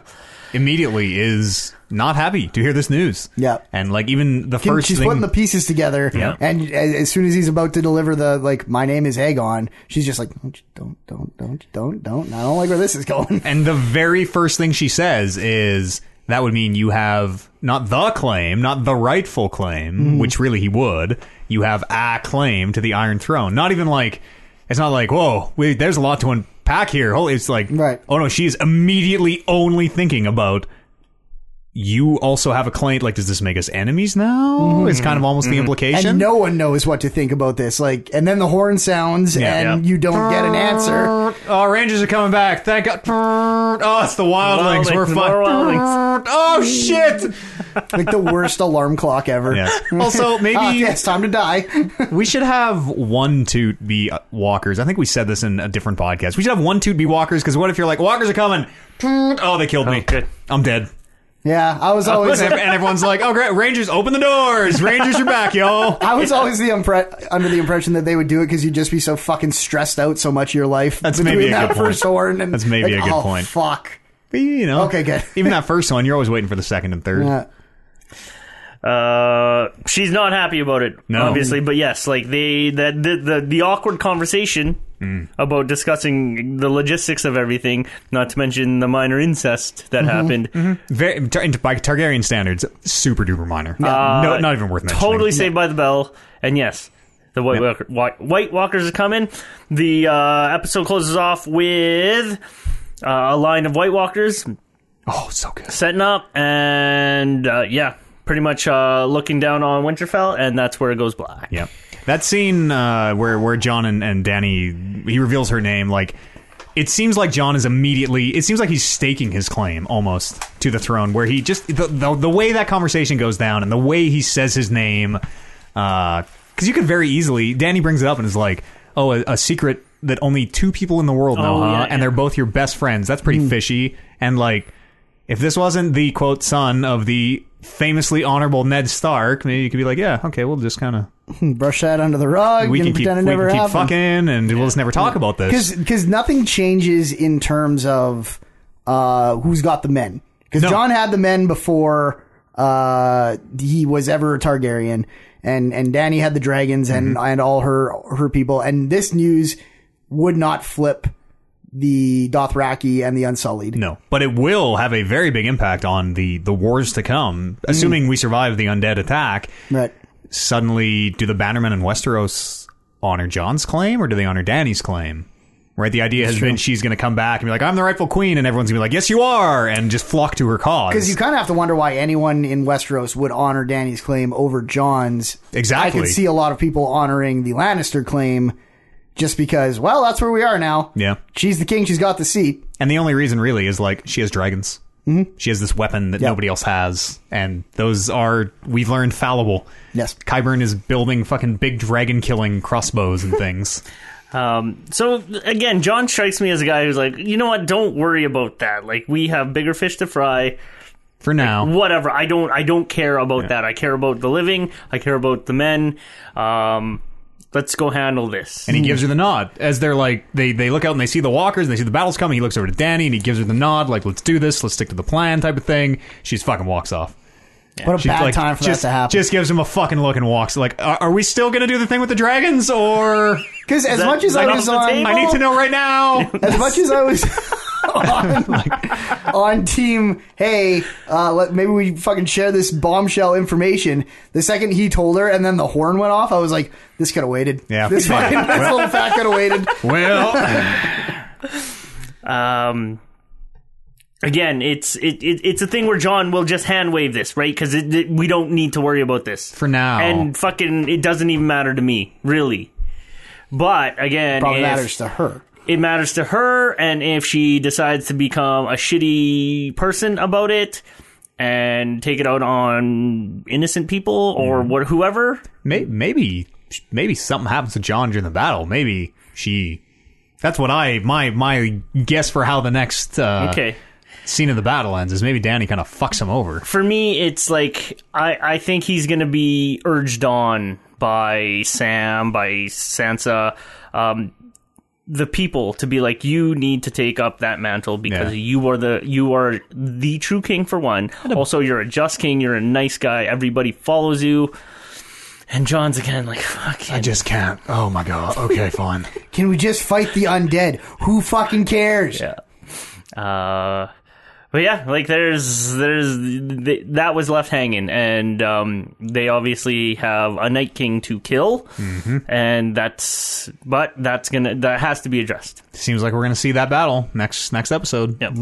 I'd be surprised, not shocked, honestly, if it was like we had a concurrently in King's Landing type of thing, but Yeah.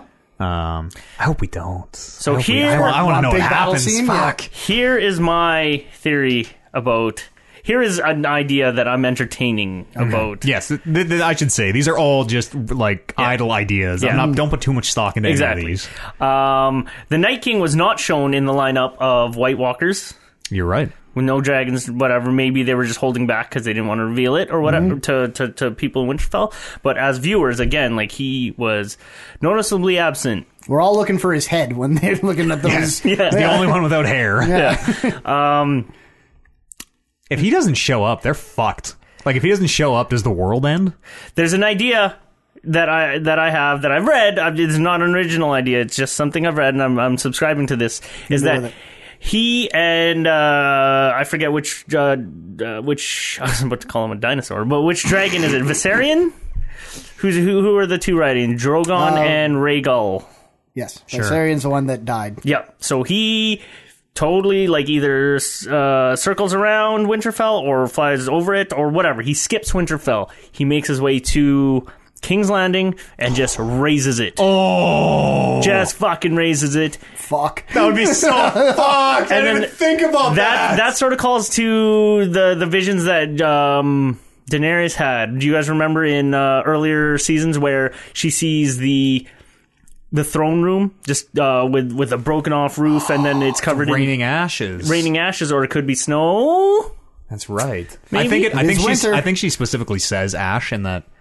Sure. It could be snow, like But you dream, but I think that one is specifically ash. Maybe that's the flip, is you think it's ash and it's actually just snow. Oh, fuck. So he just devastates King's Landing, and they've mentioned many times that there's 1 million people in. And the whole thing is King's built Landing. on top of wildfire, so like one good dragon blast could theoretically that whole thing. And yeah, so maybe that. fucked. But then also he also then has 1 million extra, 1 million plus a Golden Company extra of troops, and then now Winterfell is stuck in between. No elephants though. As I've been fancying myself the expert on Dragon Warfare now with my reading material, it would be interesting to see if they could justify one guy on a dragon taking a city like King's Landing. Yeah, I think it would have Because- to be the wildfire thing. Yeah, maybe the wildfire blows, or maybe you could say, well, as he's killing, he's raising people. Yeah. So Yeah. maybe Or maybe that would work. Maybe but- you can only kill. Maybe that fucking crossbow thing that Qyburn has doesn't kill undead dragons. Maybe that dragon just keeps taking keeps going, spears and yeah. arrows and never drops. So the final part to this idea of that I'm sort of subscribing to is because of Cersei's sort of her sort of assignment for Bronn to go north and kill these guys. He Makes is the it one. out. He is the one. Yeah, that sort of like witnesses this and sort of bugs out, and he's already on his way north, and he's the one that tells everybody like, "Hey, shit went down south, and like we're fucked." That makes a lot of sense. It's a It thing. fits well. I don't know if that does happen. I don't know how they make it out. I don't know how they battle this thing. Then you get the Clegane Interesting. Bowl Maybe they don't. between like undead, Yeah. Gregor. Yeah, no, that one doesn't even have to be turned. That Yeah. one, Night King's like, hey, you're on the wrong team, bud. You're Yeah. good. He's like, I knew it. Cuts Cersei's head off, and that's that. So that's kind of a thing that I'm fancying. I'm big into the idea of Jaime killing Cersei, so I need her to somehow not die during all that. She might make it out, although could. various tunnels and Yeah. she sees the dragon over the horizon, is like, okay, everyone to the walls, and then fucking just bails. Mm-hmm. That'd be a very Cersei thing to do. Be interesting. Yeah. I think my thing I'm imagining doesn't really... both these things could happen. I'm imagining in this eventual fight with the Night King at Winterfell, with Bran in the Godswood or whatever, I think that Jon might be, like Daenerys, totally immune to fire. And we might get a good, like, Jon and the Night King are grappling or something, and Daenerys is flying over on her dragon and is like, oh, I'm just going to fucking kill them both. I'm just going to take care of this right now. This big torrent of fire comes down, but then Jon is like still there because he Naked. naked, yeah. Still has his hair though. Always has their hair. Yeah. Because he, not all Targaryens are like that. We learned Viserys couldn't handle the gold and I feel like that sort of thing. I'm trying to think of what I know about, and it doesn't matter because it's a show, and the show is different than the books. has there ever been another? I don't remember. Well, and it's dragon fire is the other thing, which is That's a good different than regular fire. So I'm assuming all I don't think wildfire. We don't know, but Yeah. I would assume that all fire might not work on her. yeah, Is maybe. maybe how this goes. And also, I totally think she might, for the third time, do a like burn everything around me and I make it out type of thing as a real like long ball. Everything's going bad. All right, Night King, you and me, let's do it type of thing. And is going to run the old burn down the straw palace around them bit like she has done a few times. Sure. It's interesting to think about Dany. Doesn't her dragon shoot her fire at when they're chained up and she's in the temple and they burn the warlocks and things? Isn't she like in the path of her dragon's fire then? I don't recall that. The only thing I couldn't remember is that second when she burns all the when she gets kidnapped by the calls and she burns that whole place down. Yeah. I couldn't remember if that was Dragonfire or not. No, that was her No, just tipping she over the knocks- braziers. Tipping over Yeah, she everything? knocks Oh, yeah. over So, yeah, everything. still checks out. Dothrak. It's interesting the way they leave that because, like you said, John nods at her, indicating, all right, let's do this. And she time. walks away. And then, John's like, hey, are you switching this up? Are you mad at me? Should we talk? We don't have time to talk about this right now. Yeah. I need you to You were stick to the supposed to plan. flank left. And it'd be interesting to see if she does go rogue on him. Especially if it fails, and then boom, there's their conflict of like, she tried to kill me. Let's go. It's on. Yeah. But they kind of have to not fail this fight, right? Well, no, like that would get rid of the Night King, and the Yeah. undead would be fine. She would fail at killing Jon, basically. Sure. The assassination attempt against Jon would fail. I don't know if they'll do that. That would be cool. The way I'm thinking about it is like this is sort of what the show has been culminating to, this battle with the battle of Living and the Dead against the Night King. And if they sort of resolve that next episode, like that's the battle with Cersei is just kind of gonna be like very underwhelming. B-plot almost. Yeah. That's also what I worry about as well. But they must have something. Like I have faith in the makers of the show that they got something. Maybe they, because kind of in line with our thinking, where it was good before it got all big and magic, and it was good when it was just trickery and cunning. Maybe they're like, that's how it's got to end, is with some fucking shifty work on the political level. Yeah. After the big fight. Or maybe they win the fight without killing the Night King. Maybe the dragons are enough, and they mow down the lines of the White Walkers, and all the undead fall, and maybe the Night King is still the problem to resolve for 3 more episodes. But this huge, massive army of the dead is, for the time being at least, abated. I think it would be interesting if, even if it wasn't just the Night King and his dragon solo, if the undead just kind of kept fucking going. Yeah. Like they went around Winterfell, they kept kept marching That's... like a wave instead of this one battle with Winterfell. So even after they defend the walls of Winterfell, they're like, well, there's fucking a million hundreds of them thousands made it behind through. us now. Oh fuck, that's Yeah. It could go a lot of ways. I'm really excited. Yeah. That's actually pretty crazy because it could just be like, all right, you're in our way, but we're going around. Yeah, and That would We're be trying so to good. take What you. if they don't even fight at Winterfell? What if They just keep fucking marching. What if the Night King is like, well, you guys build all these defenses. I'm not going to fight you here, fucking obviously, and just marches right past. Yeah. Like, we'll get Winterfell last when you are the only people left. Yeah. Oh, happen. that would be happen. like a very Game of Thrones, like just a simple little act of cunning that is just completely changes everything. And he just raises the Stark dead on the way by. Yeah, lets them handle it. Headless in the Ned crypts. stands up and just fucking flips everybody off. Oh, bless him. So that it's going to be interesting. That next episode is going to be interesting. And it's an hour. We're into the long ones now, boys. Yeah. We're in the end game now. Past it, we're over an hour for all of the rest of Yeah, them. they're all like 2 or 3 minutes apart. They're like an hour 20ish.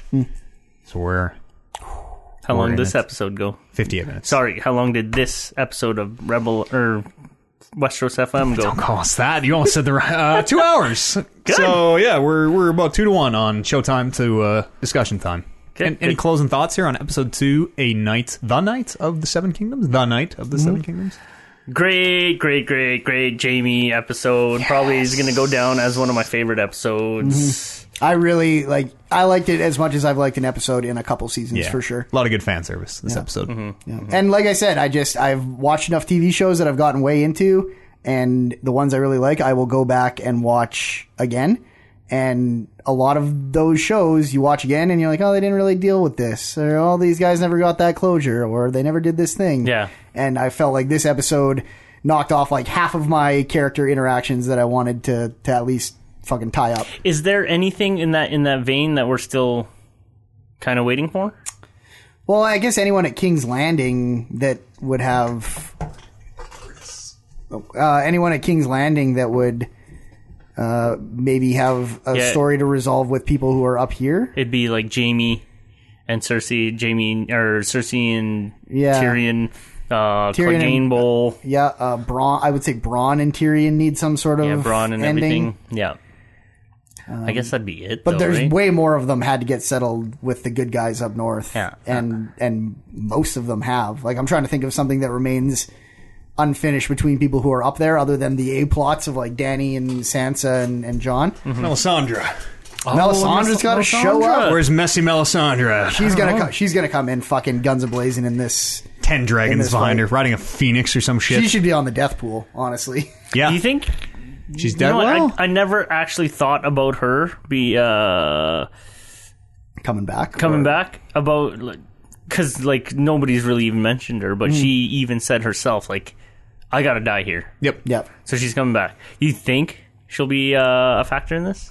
I would like to see her save the Onion Knight in a fight. We still have the question of what is this fire god's motivation? What is Roller? Whatever his name is? Roller, yeah. Like, what is... Maybe... Well, they just followed this prophecy, right? Like, yeah, but this like prophecy of this one guy who was meant to lead everyone with a flaming sword in his hand, the prince that was promised. Yeah, but they're preaching religious like text basically. They worship a red god and are like bringing people back to life and showing visions in the flames, and like it seems like there is sorry, I'm out of breath. I had to run upstairs. It seems like there is that Twitch life. Yeah, like a conscience, like a sentience behind like a will behind whatever is showing people these visions. And yeah, I mean, I always took it as the will was like it was the priest's motivations, but it was like, do we think like there's a Night King? Do we think there is a fire god? I don't think we will. No, person? I don't think we'll ever see a fire god. No. I think we will continue to see them preach their beliefs, like the Seven or the old gods. There, it is like a belief structure that I think will probably culminate in some version of what they believed would always happening. The prince who was chosen, right? Which Melisandre now thinks is Jon Snow. Exactly. Is it Jon Snow? She has said it as a lot of people. She thought it was Stannis, and Jon's actually a prince, which is more than some of them had going for them. Yep.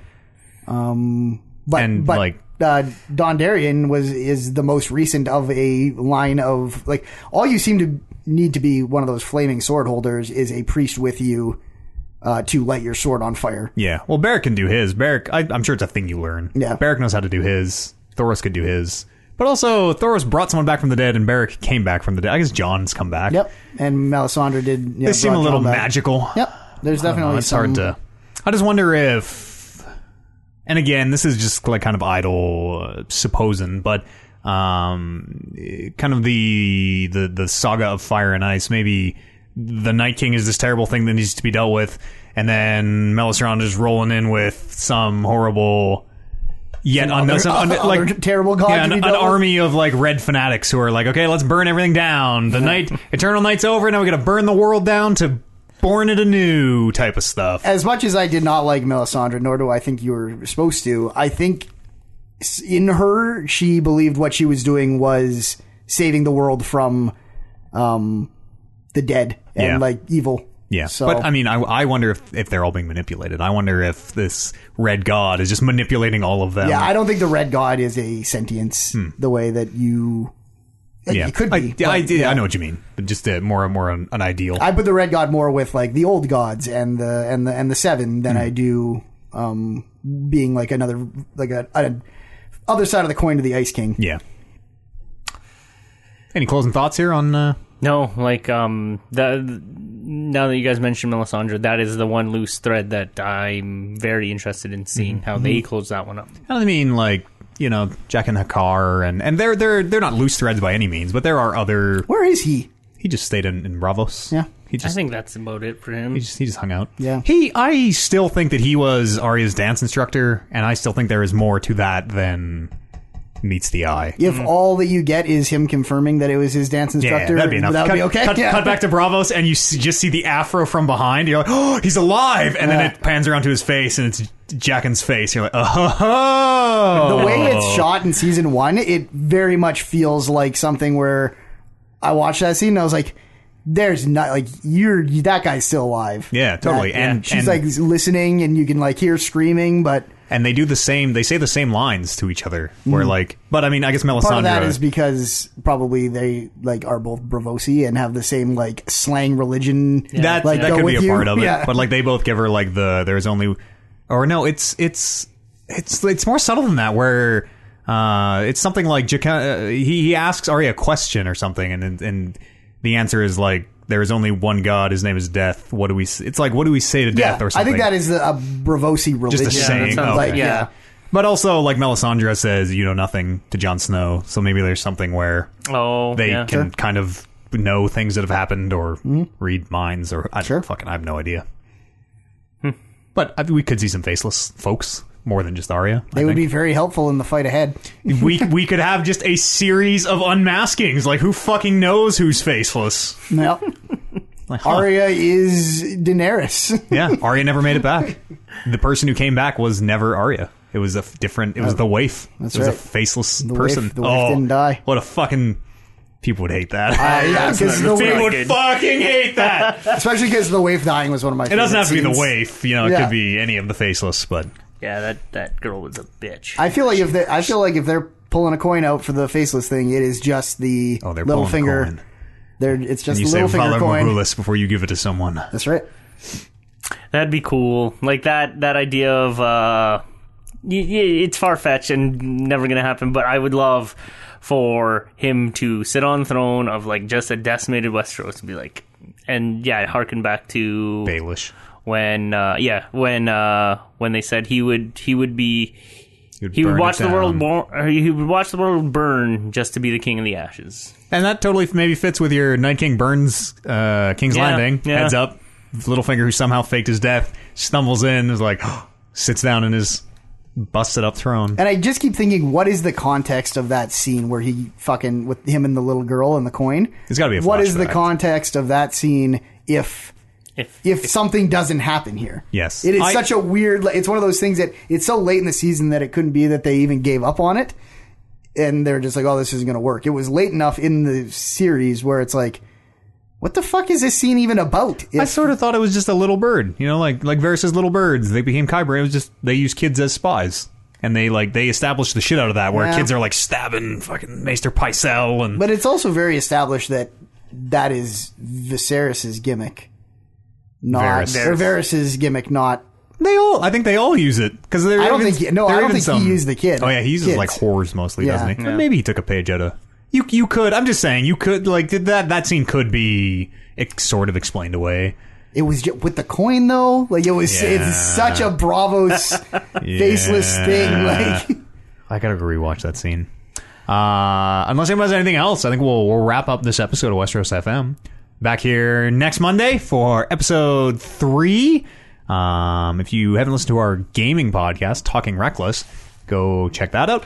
And if you have a friend who maybe likes Game of Thrones and is watching along with us, tell them about our podcast. Get them to listen. Yeah. We'd love to have more listeners. You know? Absolutely. We got to grow this podcast a little bit. Tell a friend. just a little bit. Just a little bit, yeah, exactly. Westeros FM. Look us up. We're going to have our own feed. We need 3 episodes, I think, before we can do our own feed. So We'll give them double that.